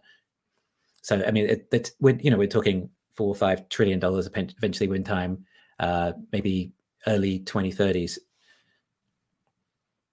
Got it. Thanks. Hans, did you have any thoughts there? You're good? Perfect. Thank you for sharing this. Really appreciate it. Ishan, did you have any thoughts on this, or did you want to take it to a different topic? What do you think? We're an hour and a half in. I'm thinking we go 2, because we could go for 18 million hours the way this conversation is going. But I think putting a ceiling at 2 hours is probably wise. And we'll do a little bit of Q&A at the end. But Ishan, go for it. No, I think this was amazing. This one thing that I sort of wanted to touch upon is the FSD take rate. And if you just look at somebody who's looking to buy a $30,000 vehicle today, right? And let's say gets an APR of 5%, 5-year payback, it's going to be somewhere around the $560 to $600 per month payment. You add a couple of $100 for fuel at 24 miles a gallon, 1,000 miles driven. how much would insurance be? About 250 for a $30,000 vehicle? Am I right? So all in all, you're talking about what, $800, $850 a month that somebody's spending on a vehicle if they're driving 1,000 miles a month, right? So what that, like, for somebody who can afford to spend that kind of money on a vehicle, what would it take for them to buy a $50,000 let's say Model 3 today, and then add on top of it a $200 a month or $100 a month, or even a $50 a month subscription, right? And today it's 200, so let's take that number. It still doesn't match up on a one-to-one scale, right? I was just doing a small calculation, and for a $50,000 vehicle, the monthly payment comes out to somewhere around $950. So, which is already over and above or like crosses the all-in cost for driving a $30,000 vehicle today. So of course, if you're spending $45,000 already on a vehicle, it might make sense. So the from a pure economics point of view, we might have to look at the fact that the take rate might not sort of climb up as much. Of course, people paying for the additional safety, but it's not something that people generally do. Uh, People don't account for one-off chances. I mean, people wouldn't buy insurance if they were not mandated by law, right? So FSD is almost like insurance, where you're paying for something that will probably keep you safer than not having it.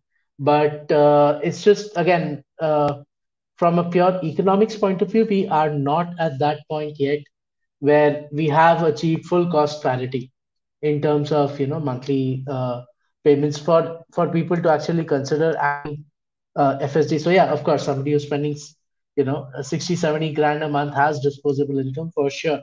But at 55%, especially once Tesla goes down the market into selling vehicles that are, let's say, sub $4,000, we might have to account for a lower take rate compared to your model. Just something I was thinking as you were showing it.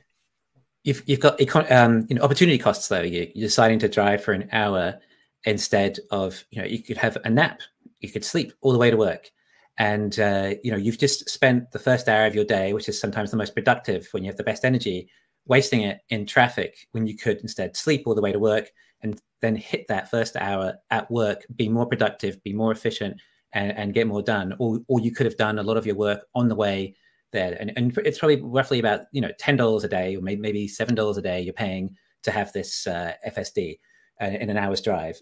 I mean, it's so easy to try for a lot of people to try and make $7 in an hour, one way or another, to cover those economies. Really, like you're saying, in my opinion, and maybe not everyone, but a lot of people. A lawyer or something, easy. Yeah, and as a parent, I was just going to add, as a parent, the ability to have the car go drop off teenagers at their events without having to drive them to all of them would be a huge win. Like, I can't even tell you how much that I would pay for that. Yeah. No, once we get to the point where it's for all the disabled. Yeah. Yeah. No, you're right. Like, once it's available, like out of beta, and you can legally do it, for sure, man. The take rate would go absolutely up, but then the take rate, I would assume, at that point drops to zero, because that's when robotaxi goes live. But in the meantime, till the time regulations still limited to actually having somebody on the seat.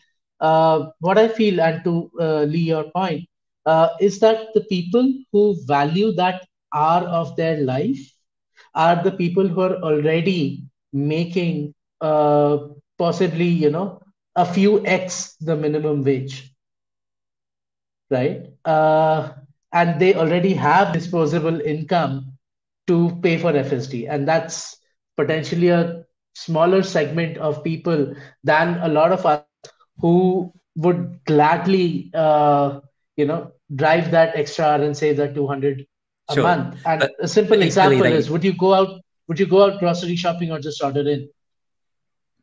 Right, but equally, this consumer had the X amount to buy the Tesla in the first place as well. So this is likely the market segment of people who can afford that. However, if you compare it to robotaxis, it's like, oh, who's going to pay extra for a robotaxi to drive itself? Well, the competition is the gas you're paying. There's no gas cost, there's no driver cost or anything like that. So it does become, for people who can't afford that, like you're saying, the robotaxi is the option, right? It's just 100%. Not your own private car, but it's still going to be a lower cost form of transport in any other way. And you can still do your work on top of that, or watch Netflix, or have a nap, or whatever, Yeah, 100%. But again, that potentially is going to be a flip of a switch, which is still, from a regulatory point of view, a bit of ways away.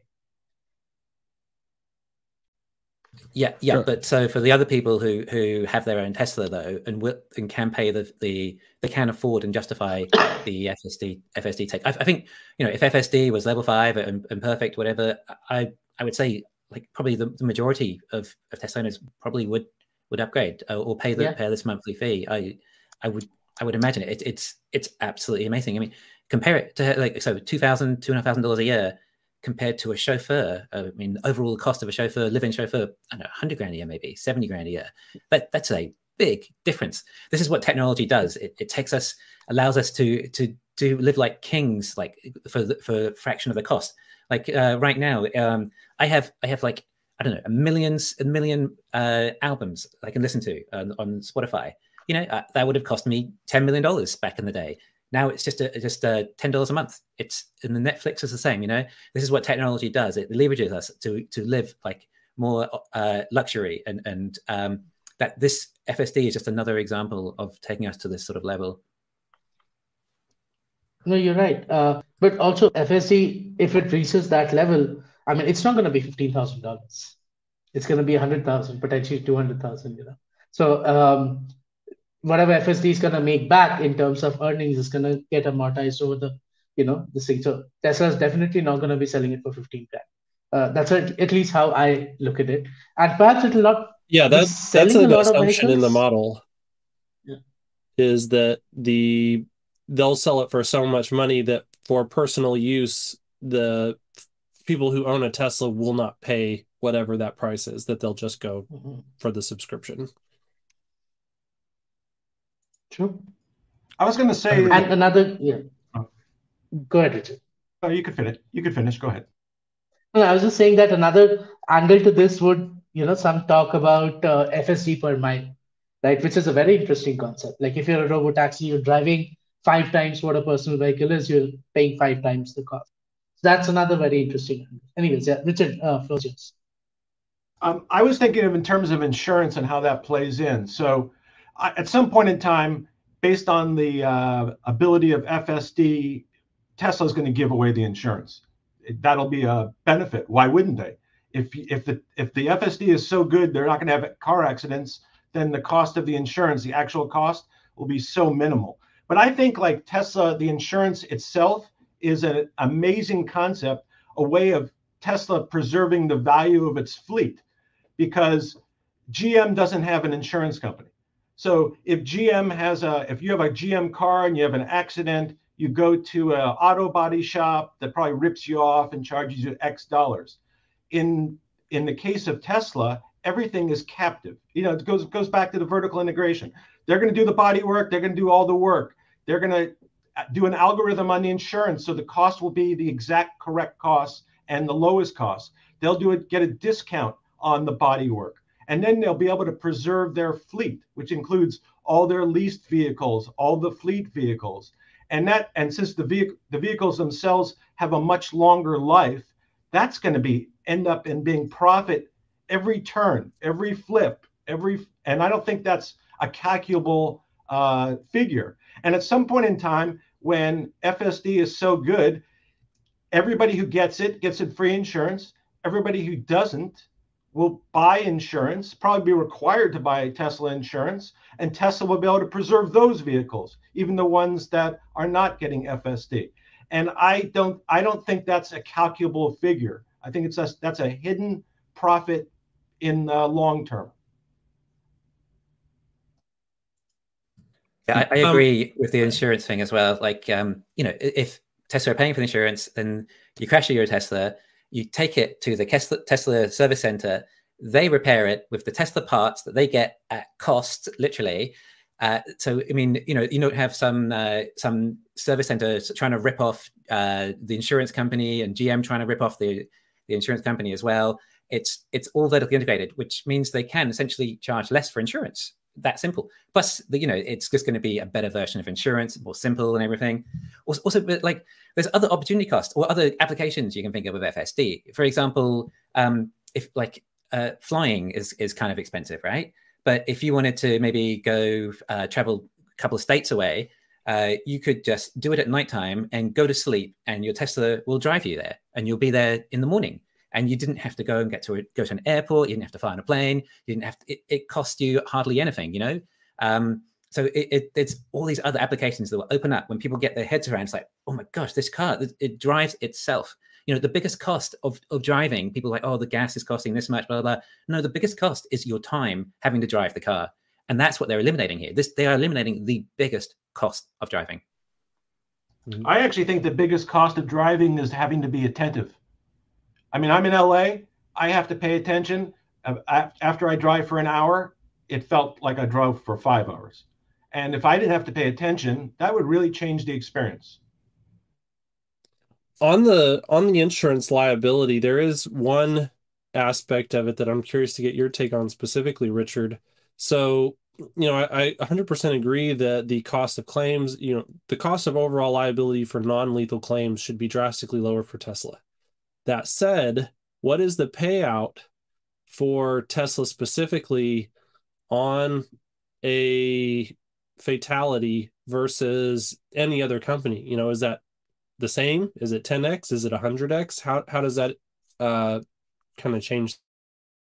It doesn't. It should be the same. If there's an accident and you're injured, doesn't make a difference who did it. The damages would be the same. Okay. Go ahead, Ishan.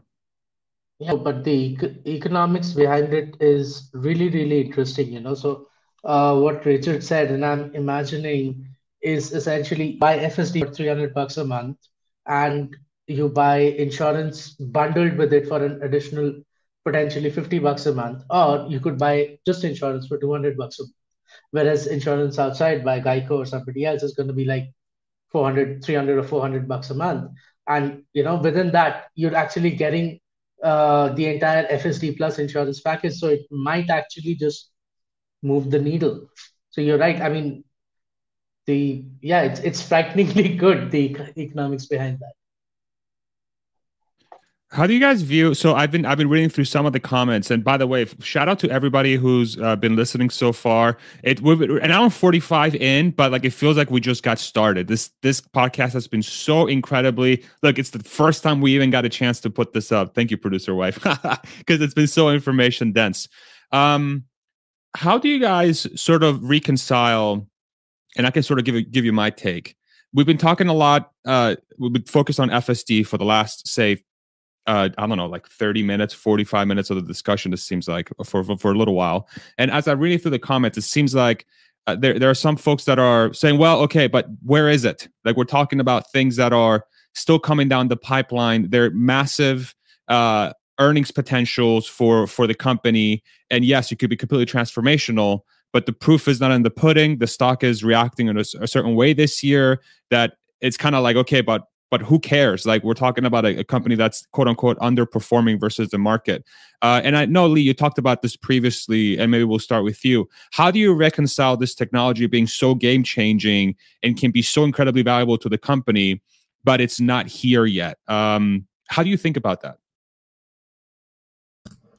Yeah, I mean, personally, I don't think very much of it is baked into the stock price as it is. I think we even had issues with FSD, and the stock price has reacted more and dropped more value than was ever even included in there in the first place.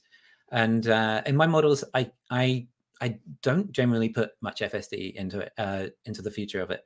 I try and value it without it, and just those margins from the cars are plenty enough for me to get excited about the future of the stock price. But yeah, like I call it, it's a lottery ticket.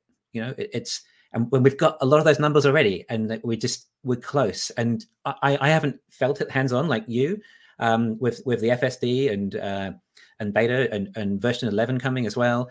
Like these are big jumps now we're seeing though from the videos I watch, and fewer interventions each time, getting safer and safer. It's I mean, you probably notice it more when, I mean, I just can't compare it, but when you see a new update and you just notice how much better something is, or how it drives faster, and that these are big updates happening, and eventually it's like the it's just incrementally each time it gets that much better. It's not like a switch where some people think it's like suddenly FSD is finished. Okay, that's it. It's done. Wow, it's this. It's the March of Nines, as Elon calls it. You know, it's first it becomes safer than a human, then it becomes this much safer than a human, then this much safer than the best driving human. Then Elon talks about eventually better than James Bond driving 100 miles an hour down, Fifth Avenue, New York, right? It'll be able to do that in the Roadster.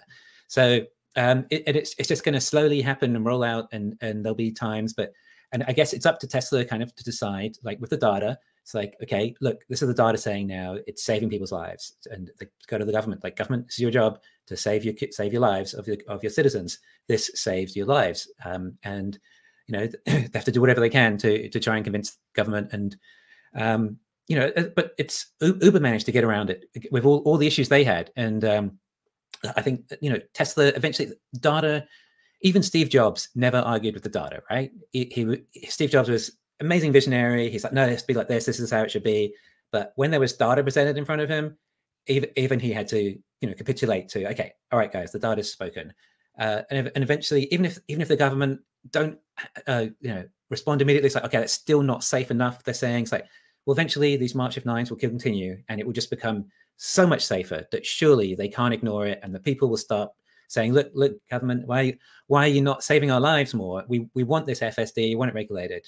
That's what I think. Got it. Richard, Hans, or Ishan, any thoughts to piggyback on? I was going to say, if you're short term, then you're screwed.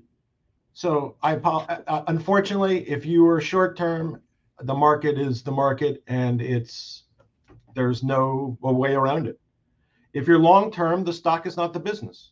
And again, like I said, I figure if 10 years from now, Tesla stock is at $10 and they have $150 trillion in the bank, that money will come out some way as dividends, some way. So I think, if the business does well long term, eventually we'll see it.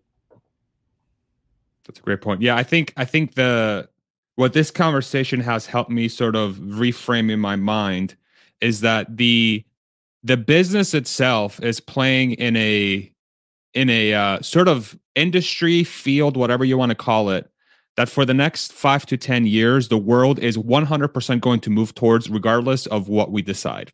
It doesn't matter. The world is moving to this place. And it just so happens that Tesla has invested a lot of time, resources, talent, leadership, regardless of how it's treating the current time in respects to investor relations, so on and so forth, which can very much improve, and it can do so in a big way. Regardless, the world is going to one place, and Tesla has all the pieces in place. And that's just what it seems like. And I feel like that's a good thing. So Hans, go ahead. Yeah. One of the things that this conversation just reminded me of was, in talking about something like BYD versus Tesla and the competitive landscape, that all these companies are really stuck in a place where they have to focus on trying to compete with Tesla. And Tesla doesn't really care about any of all that. And so if anyone who's read Simon Sinek, his discussions about the finite game versus the infinite game. And so he has the entire auto industry, and then a lot of other industries, energy industries, that are all playing finite games while he's playing an infinite game. And that's the thing that I think shines through to the community, is that they see what he's doing for the love of what he's doing, which is kind of Simon's definition of the infinite game. Like a player who's just going to play because they think it's important, and they're not necessarily focused on anyone else, and they're just going to continue to play forever, independent of any competitive threats or anything that's going on around them. And so, yeah, just a great reminder of that. And then once again, excited to always watch and just see how this game plays out.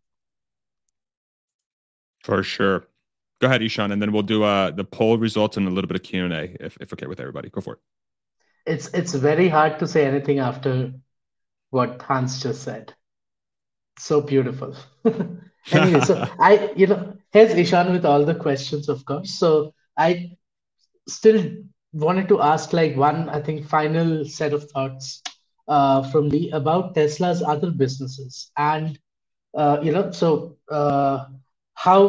you look at stuff like the bot Tesla Energy, the solar business, which apparently is not picking up as much as we wanted to, and then potentially Tesla actually buying Elon's other company, something like the Boring Company, for a dedicated robotaxi service, which is actually much easier to bring to market. Robotaxi within those tunnels itself, or buying something like a Neuralink that essentially provides a human interface to the Tesla ecosystem, which is the car at this point in time, but will be potentially what Google Nest is. Like you control your home, you control your vehicle, it's everything via Neuralink, and Tesla might buy that. It's just shot in the dark. But how do you think of the Elon ecosystem that he's building, and how Tesla might actually extract or bring that into the Tesla fold itself? Yeah, like as I was saying, like everything in the future that we're seeing, it's kind of like Tesla has already planted all the seeds ready for this future that we're expecting. They're there already. They did it. And when this future comes, it's like all these seeds would have manifested and grown into this amazing company. So for energy, I think of it as a return on investment. So basically, you buy these mega packs or whatever, and within 3-4 years, they've paid themselves off. Same for in-house Powerwalls, right? Powerwalls now pretty expensive. Okay, they might not be on that level. They're probably better for other applications currently, but Elon said they're going to go over to iron cathode to Powerwall. I imagine eventually you get the price of a Powerwall down to maybe maybe $3,000, and it has to be probably even lower, perhaps, version in other developing nations. But on the other hand, power does cost more there because a lot of them use diesel generators, So you add solar and a power wall onto that, a low-cost LFP one, might not look as pretty, but it's going to save them more money, and it's going to be better for the environment because diesel is probably the worst way to create energy. So, yeah, I look at energy as at least anyway the megapacks and the storage. It's a return on investment for anyone who can buy it. If we bought them in our house, and well, right now it's a return on investment, but it might only be a 6 or 7% return on investment with the current prices. But when they get those prices down, maybe it'll be a 20-25% return on investment. Who doesn't want that? Who doesn't want to buy, save money on energy and pay off this price in 3 or 4 years? That's a good investment. Same with solar as well.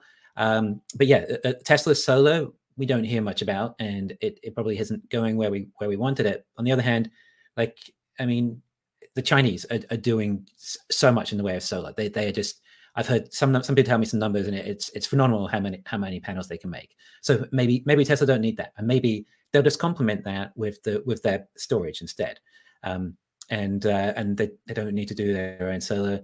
And also, of course, we've got the robotaxi equivalent of energy, and Tesla being able to create a complete market for energy. So anyone who wants to sell some energy into the market or buy it at a lower price and sell it on and store it in their own battery or whatever, or even in their vehicles, if it's vehicle to grid, that's mind-blowing, right? So it's create a complete free market of energy. So when demand is really high, the prices go up. And if you've got some 10 kilowatt hours or so stored in your battery, you're like, hey, I can get some good money for that. I'll sell that down into the grid. And then when demand's probably down, maybe it's a really sunny day and no one's at work, then you might charge it up again, or you might just charge it up from your own solar as well. They're all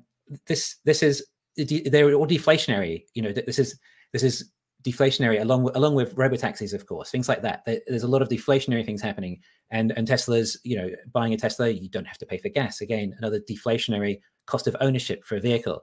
And and what is wrong with deflationary? This is great economics. This is how we better our standard of living on a massive scale. And then when we're on that subject, there is nothing really further that can do that than obviously robots, taking over labor for us, doing all these jobs that no one wants to do, and time consuming, boring, dangerous, monotonous, production line. We can imagine like Tesla bots mining the nickel or lithium, then Tesla bots refining them, then Tesla bots in the factory. It's like, well, hang on, where's any cost going here? Because the energy is also coming from solar. It's like, what's Tesla gonna have to pay for in these cars, and the cost eventually? It's like everything is paid for. The labor is free, the energy is free. It's like maybe they've got to pay for the tires and the chips. Like after that, like what else? That starts to blow your mind really of how lower cost it is possible for them to make these cars. But then people are worried about, then everyone's going to lose their jobs and everyone will be unemployed and everything. But I don't know. And Elon does talk about that as well, and talks about universal basic income and stuff. But I don't know. History tends to show that when we do have machines like this that replaces a lot of labor, it tends to be that it just improves our standard of living, and the labor reallocates and becomes more qualified. It has to learn a bit more. That the layman job, proletarians have to go and study a bit more and learn a new trade, perhaps of how to work a robot or program a robot or something like that instead. You might have a gardener come over to your house with his robot, and instead of him doing any gardening, you tell him how you want your bushes or whatever, he just programs the robot and it does this amazing job, and you have this garden that a human couldn't even do, and it's just like, wow, and it's only $10 to have this done, where it might have taken 20 people 20 hours or something to do otherwise. It's just an increased standard of living, and people will still want to spend what they have, and they'll create jobs, and entrepreneurs will, and they'll think of new ideas with robots and stuff. And if even in a world of robots taking over all the labor, I mean, I can't even see that happening in 50, 100 years anyway. What a future. Richard, did you have any closing thoughts? Yeah, just had a quickie. I didn't want to be flippant to Tesla investors, so I made a comment earlier, and I didn't want to be misinterpreted, because I am a Tesla investor, and I don't want it to come across that way. And I wanted to be honest and upfront how I think sometimes. So I was in a coma once for a while, and I came out of it fine, although that might be open to debate. But I sometimes I have these thoughts. Well, wouldn't it be kind of cool if I went into a coma and I woke up in 2033 and I didn't have to go through everything and I could see the end product? So those occur to me, that I could miss all the interesting stuff that happens and just get the glory. And that's it. Well, I'm very happy you're with us today, Richard. Very, very happy. You've been an incredible part of this community. Thank you so much. Let's do about 10, 15 minutes of Q&A. Everybody comfortable with that? Lee, you good? Everybody good? Okay, perfect. I see a lot of nods. So let's go ahead and end the poll. We had a poll that was running for, I think, about an hour. Producer wife, let's go ahead and end that poll, and let's show that. And then I'm sure you saw the comment in the comment section from me, but it wasn't really me. It was producer wife that said, if you do want to ask a question, put question before your question, and then ask your question. What were the results of the poll? Let's go ahead and pull that up. Does it come up on StreamYard? It doesn't. Man, that's kind of annoying, hey? So the question was, are you buying a Cybertruck? And 440 people voted. We have 58% yes and 41% no. And somehow that doesn't add up to 100%. So I don't know what the hell's going on with YouTube. But 58% yes, let's call it 42% no. Thank you all very much for answering that poll. And this was tied to the Cybertruck discussion we were having around margins. If you've joined us at this point, we've gone for 2 hours, probably the most information-dense forum we've had in a long time, if not ever. Thank you, Lee, so much for the wealth of knowledge you've brought. Let's go ahead and pull up some questions in the Q&A session, and we'll take it from there. We'll go about 10, 15 minutes. Okay, perfect. Tony, thank you so much. $5 super chat. If there was a city where only FSD was legal on the city roads, do you think the current iteration of full self-driving would have a working, functional robotaxi? And this is a very fascinating question. I have FSD. I've had FSD since I was at the company, like close to 2 years now. Had one of the earliest builds, and I've seen it transform into the product that we have now. I don't think the current version will, but I think in some cities, it's probably not that far off. I have an expectation that sometime next year, there will be some city streets where the chances of something happening are super, super low. It could operate in some shape or form, but I don't think the current version is ready for that. Anybody have any thoughts on that? I guess if it was only Teslas on the road. Yeah, that would be kind of cool, right? Maybe Starbase? Go ahead, Lee. They still don't talk to each other, though. And yeah, just watching people's intervention data, the real world is too messy, too many edge cases and corner cases, even if it was all Teslas. Not today, unfortunately. If it was a city with just Teslas and the city and the roads were designed around FSD, then yeah, sure. I think so. Easily. Ishan? I would probably say that yes, if it was a city with just Teslas and with Tesla FSD, because the Tesla could easily overfit to that one particular city, just like Tesla is very overfitted to a few cities in California today, and Elon admits it. I think where we are going with FSD is that based on the location that you're in, you'll have a specific model built or a little bit overfitted to that city, and then whenever you're moving from city to city, you can just, the car will automatically download a different model to actually get you through that city, and that's probably where, as a software stack, FSD might progress. So yeah, it's quite possible. Thanks. Let's do the next one. Ba-ba-da-da. And George, thank you so much. Shout out to George. Let me just say something real quick. I see George in the comments. He speaks his mind very clearly, and he's not afraid to be counter, and I love that. So shout out to you, George, and thank you for always keeping it respectful and really bring in just items for us to discuss openly. So I really appreciate you. If stock price S is a function of execution, but also trust, I love how this is like a physics math equation. So the function of trust and anyway, it equals execution times trust. What is Tesla currently doing on the second parameter? We know execution, no doubt. This is a fascinating question because I feel like it encapsulates a lot of the pain that a lot of folks are feeling right now. How do you guys think about the trust equation, or do you feel like this is the correct formula to use to call it for stock price to be stock price? Curious to hear y'all's thoughts. Anybody have a take? Silly's going to go on mute. I'll go for it. I'll go for it. You go. So I think it's very 1984-ish, Mr. Orwell asking the question. I think that's Elon's deficiency. And we've talked about this. If you go back, we've talked about it over the last few months, kind of that issue, whether he would act credibly. And he's not always act credibly, and he's seemingly acted in his self-interest, which he's entitled to. But that seems to be an issue. But again, that could be temporary too. So this is stock price obviously is dynamic. We're in a crappy period, so trust is probably at a low end. And if stock price was at, I come back to this. If stock price was $500, nobody would give a crap about trust. They'd be happy about the $500 stock price. Maybe improperly, by the way. Maybe that's kind of the opposite problem. When we are in the dumps, we focus too much on being in the dumps, and where everything's going great, we ignore the negative. And maybe we could work out some midpoint that is actually a little more successful and a little less disruptive to our daily lives. Lee, go for it. Yeah, I agree. I mean, I think Elon right now could say, okay, FSD is safer than a human. We've made it, but it probably wouldn't even do much to stock price now.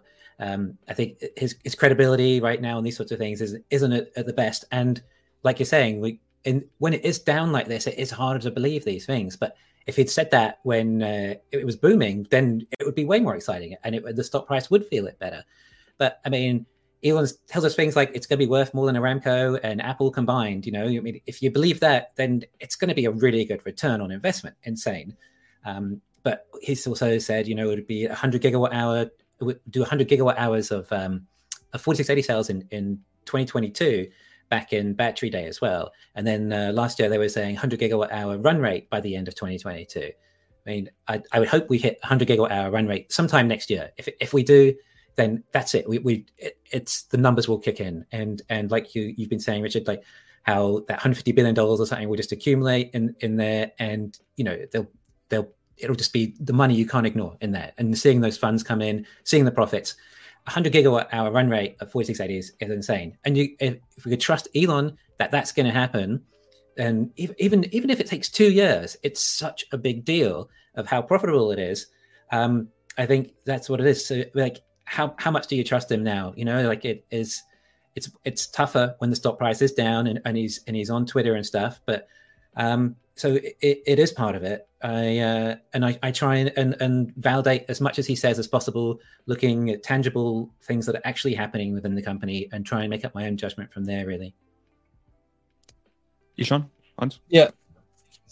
I think it's important to split, there's trust in the company based on their actions, and then there's also an effect that public sentiment has on trust. And I think that's what we've kind of been talking about with the fact that the stock price is so low, that there's this external variable that Tesla and Elon can't necessarily control that is impacting that trust variable. But to give the devil his due, there is a part that he can do to affect that variable. And I think Alexandra kind of hit the nail on the head with this when she, puts up the chart, and it's got the 4 quadrants of different types of people. And Elon is very much the engineer type person. And so he's making predictions and usually giving all the correct, like as an engineer, I understand exactly what he's saying. When stuff doesn't go to plan, I understand the caveats that he's saying that, I think, it's an S, like the 4680 ramp is a great example.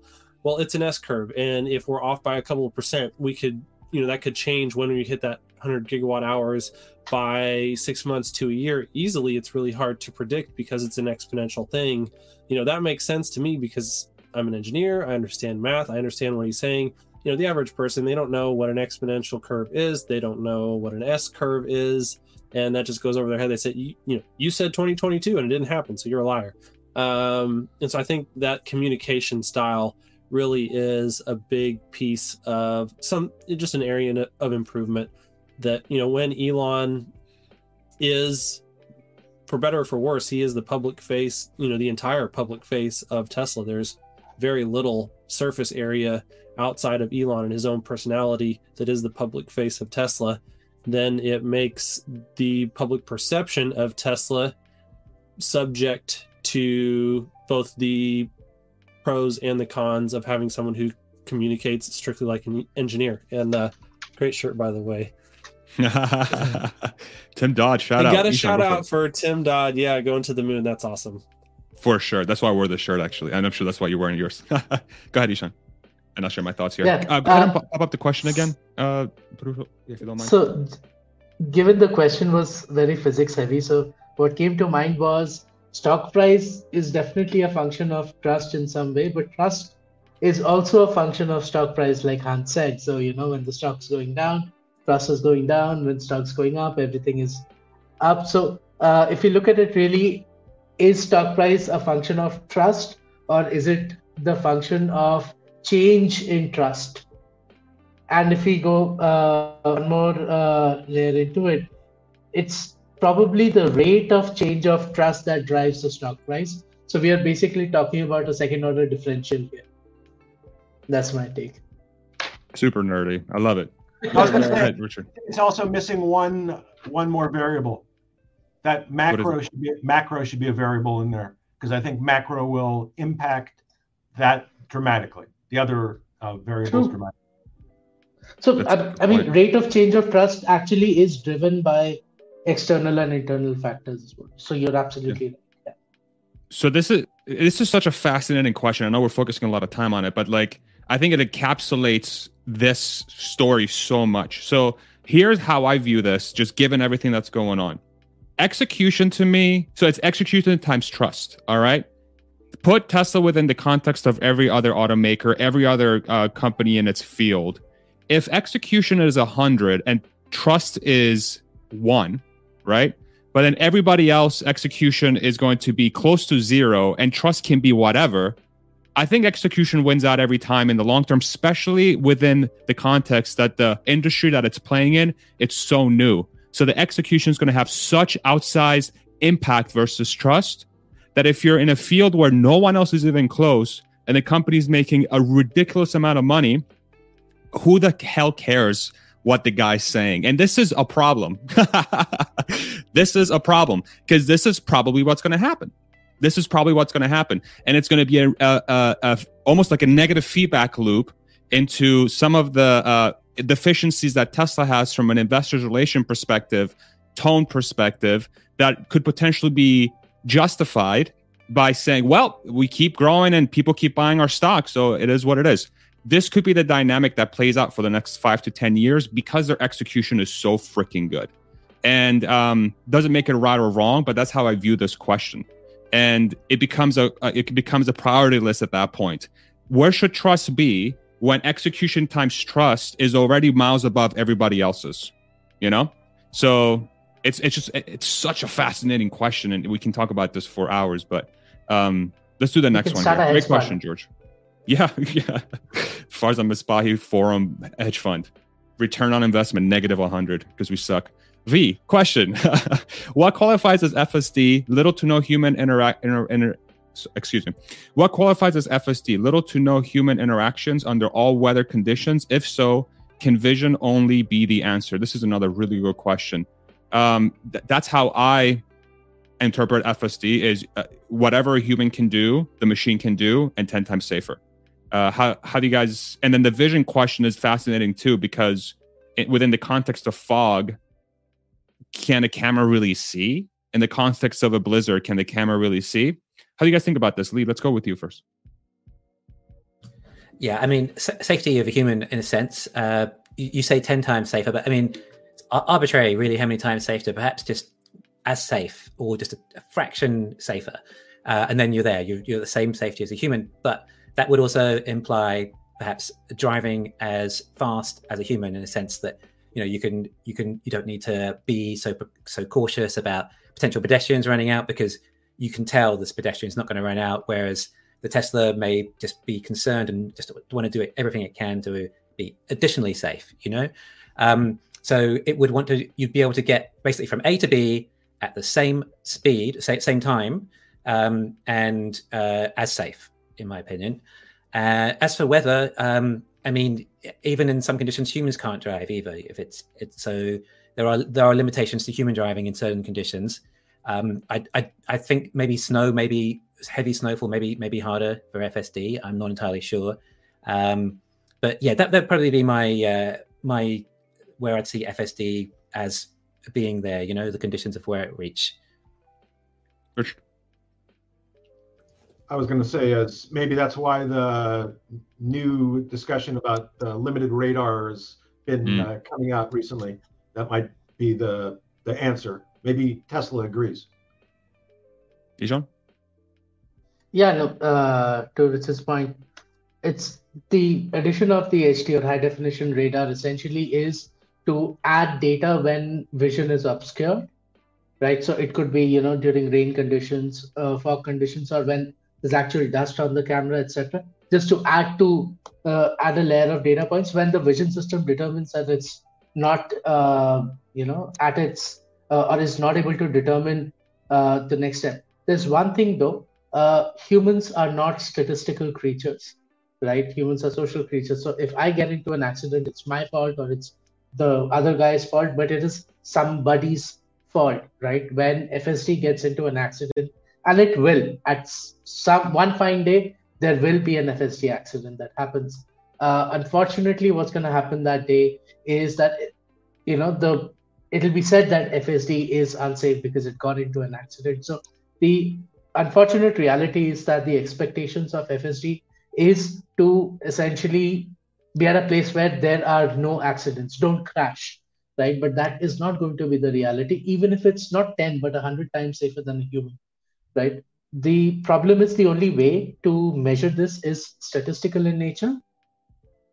Perhaps it can change if there's Neuralink, but maybe Tesla will buy Neuralink for this. but humans are not statistical creatures. They are experiential creatures. And if somebody has a bad experience and tweets about it, Elon's not going to shadow ban them. Yeah, it's going to sort of create this narrative around. So I think my only problem with vision being the only answer to this is that it's going to, boost that side of the narrative, which is not aligning with the statistics. So I think we see a bit of that already happen. Yeah, that's Hans. I mean, I do like the idea of adding a sensor, but this is why everyone starts out adding too many sensors to basically make up for places where potentially vision is lacking. Humans are pretty amazing at driving. I know we talk about how much they suck, but they're also pretty incredible too. It's amazing we're not all dead. Yeah, the problem with FSD's old radar was that when Tesla wanted to use it, the quality of the signal that they were getting back from the radar at that point in time was terrible, and it didn't actually help them. And so if they're putting it back in, what that means is that they have found a new piece of radar hardware that actually provides them data that they can use in the moments when they want to. And that's just not something that they had in the old camera. And so, hey, I'm always okay with them adding sensors that provide them with useful data that improve the overall safety of the product. And so, yeah, I think that's where I'm going. It does provide you with kind of a theoretical physics-based higher maximum level of safety than vision alone. Great. Let's go ahead and bring up a quick question. I think the person might be under, Mark, thank you. So what is LiDAR and radar? Why is Elon using LiDAR again after ditching the LiDAR? What about the people who paid for FSD? Will they get their money back? Yeah, so let me just clear this up real quick, Mark. You might be under a different sort of understanding. So Tesla never used LiDAR. They did use the radar back in the day, and they removed that. Well, they didn't remove it from newer cars, it seems like, but they're looking to add in a different version of it at some point, and we're trying to figure out what that version is going to do. And I don't know if there will ever be any refund as long as the software suite does what it does, regardless of what kind of equipment they use from a sensor suite perspective. So just to make sure we clear that up, Mark, because it is kind of tied into this conversation. Let's do one last question, and then go ahead, Ishan. Farzad, can I think this is a very, very important question that Mark puts up, because I think it shows that there are a lot of folks who are probably new to the community who do not or haven't gone down the rabbit hole as much. So if it's okay, I want to spend just a couple of minutes just, Sure. Talking about, hey, what's LiDAR and what's radar? So radar essentially uses radio waves. LiDAR uses laser, right? If you've seen Cruise or any others, they've got this huge thing on the top that keeps circling around. And what it's doing is shooting laser beams across its environment, and what gets reflected is essentially mapped, and it's very, very good at depth sensing. Radar uses radio waves, which is essentially what the oldest technology that you have to actually get long distance or long range distance. The third one that we have is sonar or sonics. Essentially, you've got ultrasound sensors that pretty much every car has today, and that uses sound waves. Each of these is essentially waves. Light is also a wave if you think of it like that. Now, why did LiDAR or radar not work? LiDAR is extremely expensive. The equipment costs like $150,000 per car itself, so it's never going to scale as of today, where we are today. Radar that we had in Tesla's vehicles before, like Farzad said, was not high definition radar. Tesla was at a point where the resolution that the cameras had, and when they actually went to the vector space, where they started putting in direct pixels into the vector space, that's photons into the vector space, which means building a 3D vector space directly from the camera feed and not putting in a layer of transformations. What happens is when you try to do sensor fusion into that, and you've got a sensor that is not or that is lower resolution, you'll essentially put in blurriness into the picture that you're building. So imagine you've got, you're making a collage and you've taken, X number of pictures with your iPhone. And then you've got this one picture with like a 10-year-old Samsung, 2 megapixel camera. And when you're trying to collage that up, you've basically got blurriness in that one section where you've got, picture from that old one. So when that happens, it becomes very difficult decision as a whole. And this is why Tesla moved to actually removing that piece of hardware and removing it from their models. But what Tesla has brought in right now, and we don't know how they're going to use it. It's all theory at this point in time, but this is high definition radar that now works with their high definition camera at the same or similar resolution of information. And hopefully what it does is that it sort of is a go-to sensor that can be relied on to actually remove blurriness when a camera is obscured. When the camera or the models are not able to make out what's there, it can help to add in and not increase the blurriness. So I think that's why we're sort of moving forward to a place where this is happening. And no, I don't think Tesla wants to give FSD money back. I'm not sure what their refund policy is. If you've bought it, please check the Tesla website. Thank you, Professor Ishan. Go ahead, Richard. There's been some class action lawsuits about FSD, and whether the issue was whether it's complete or not. And I guess those cases have been settled, and in some cases, money has been provided back. The agreements are confidential, so I don't know what it is. But certainly, I could say that once FSD is perfected, then those lawsuits will no longer exist because they're all based on the fact that FSD is not complete. So that will be another added benefit once we get through FSD. Tesla will face less legal action and piss away less money on legal. Makes sense. Perfect. All right, I think we should stop it there. That was a very good last question, very informational. Wow, 2 hours and 20 minutes, y'all. Lee, do you have any closing thoughts for us, man? That was what a treat. What a treat to have you, man. Thanks. Thanks for having me. I think for the stock price, like when the 4680s do their thing, we could hopefully, triple from the all-time high. But to put it in perspective, when robotaxis do their thing, I think you add a zero onto the stock price. Take it to the bank. Thank you, Lee. Thank you so much, man. Thank you, Richard. Thank you, Hans. Thank you, Ishan. Thank you, everybody in the comments section. I hope this was a great conversation. I personally enjoyed it so much. I was able to take in, my God, so much information from everybody, and just especially given the current landscape, it's just fascinating to re-engage with the fundamentals of the business, regardless of what is happening today, and just study that again and look at data and think about how that could extrapolate into the future. Ishan, go ahead. I see you're off mute. No, just saying bye to everyone. Okay, perfect. All right, everybody. Thank you so much. Oh, and last but not least, producer wife. Thank you very much. Wow, killed it. Look at that. What a great job. Thank you all very much. Hope you have a wonderful weekend. Love you guys. Thank you, Lee. Thank you, Richard. Thank you, Hans. Thank you, Ishan. Thank you, everybody in the comments. Peace out, everybody. Mwah.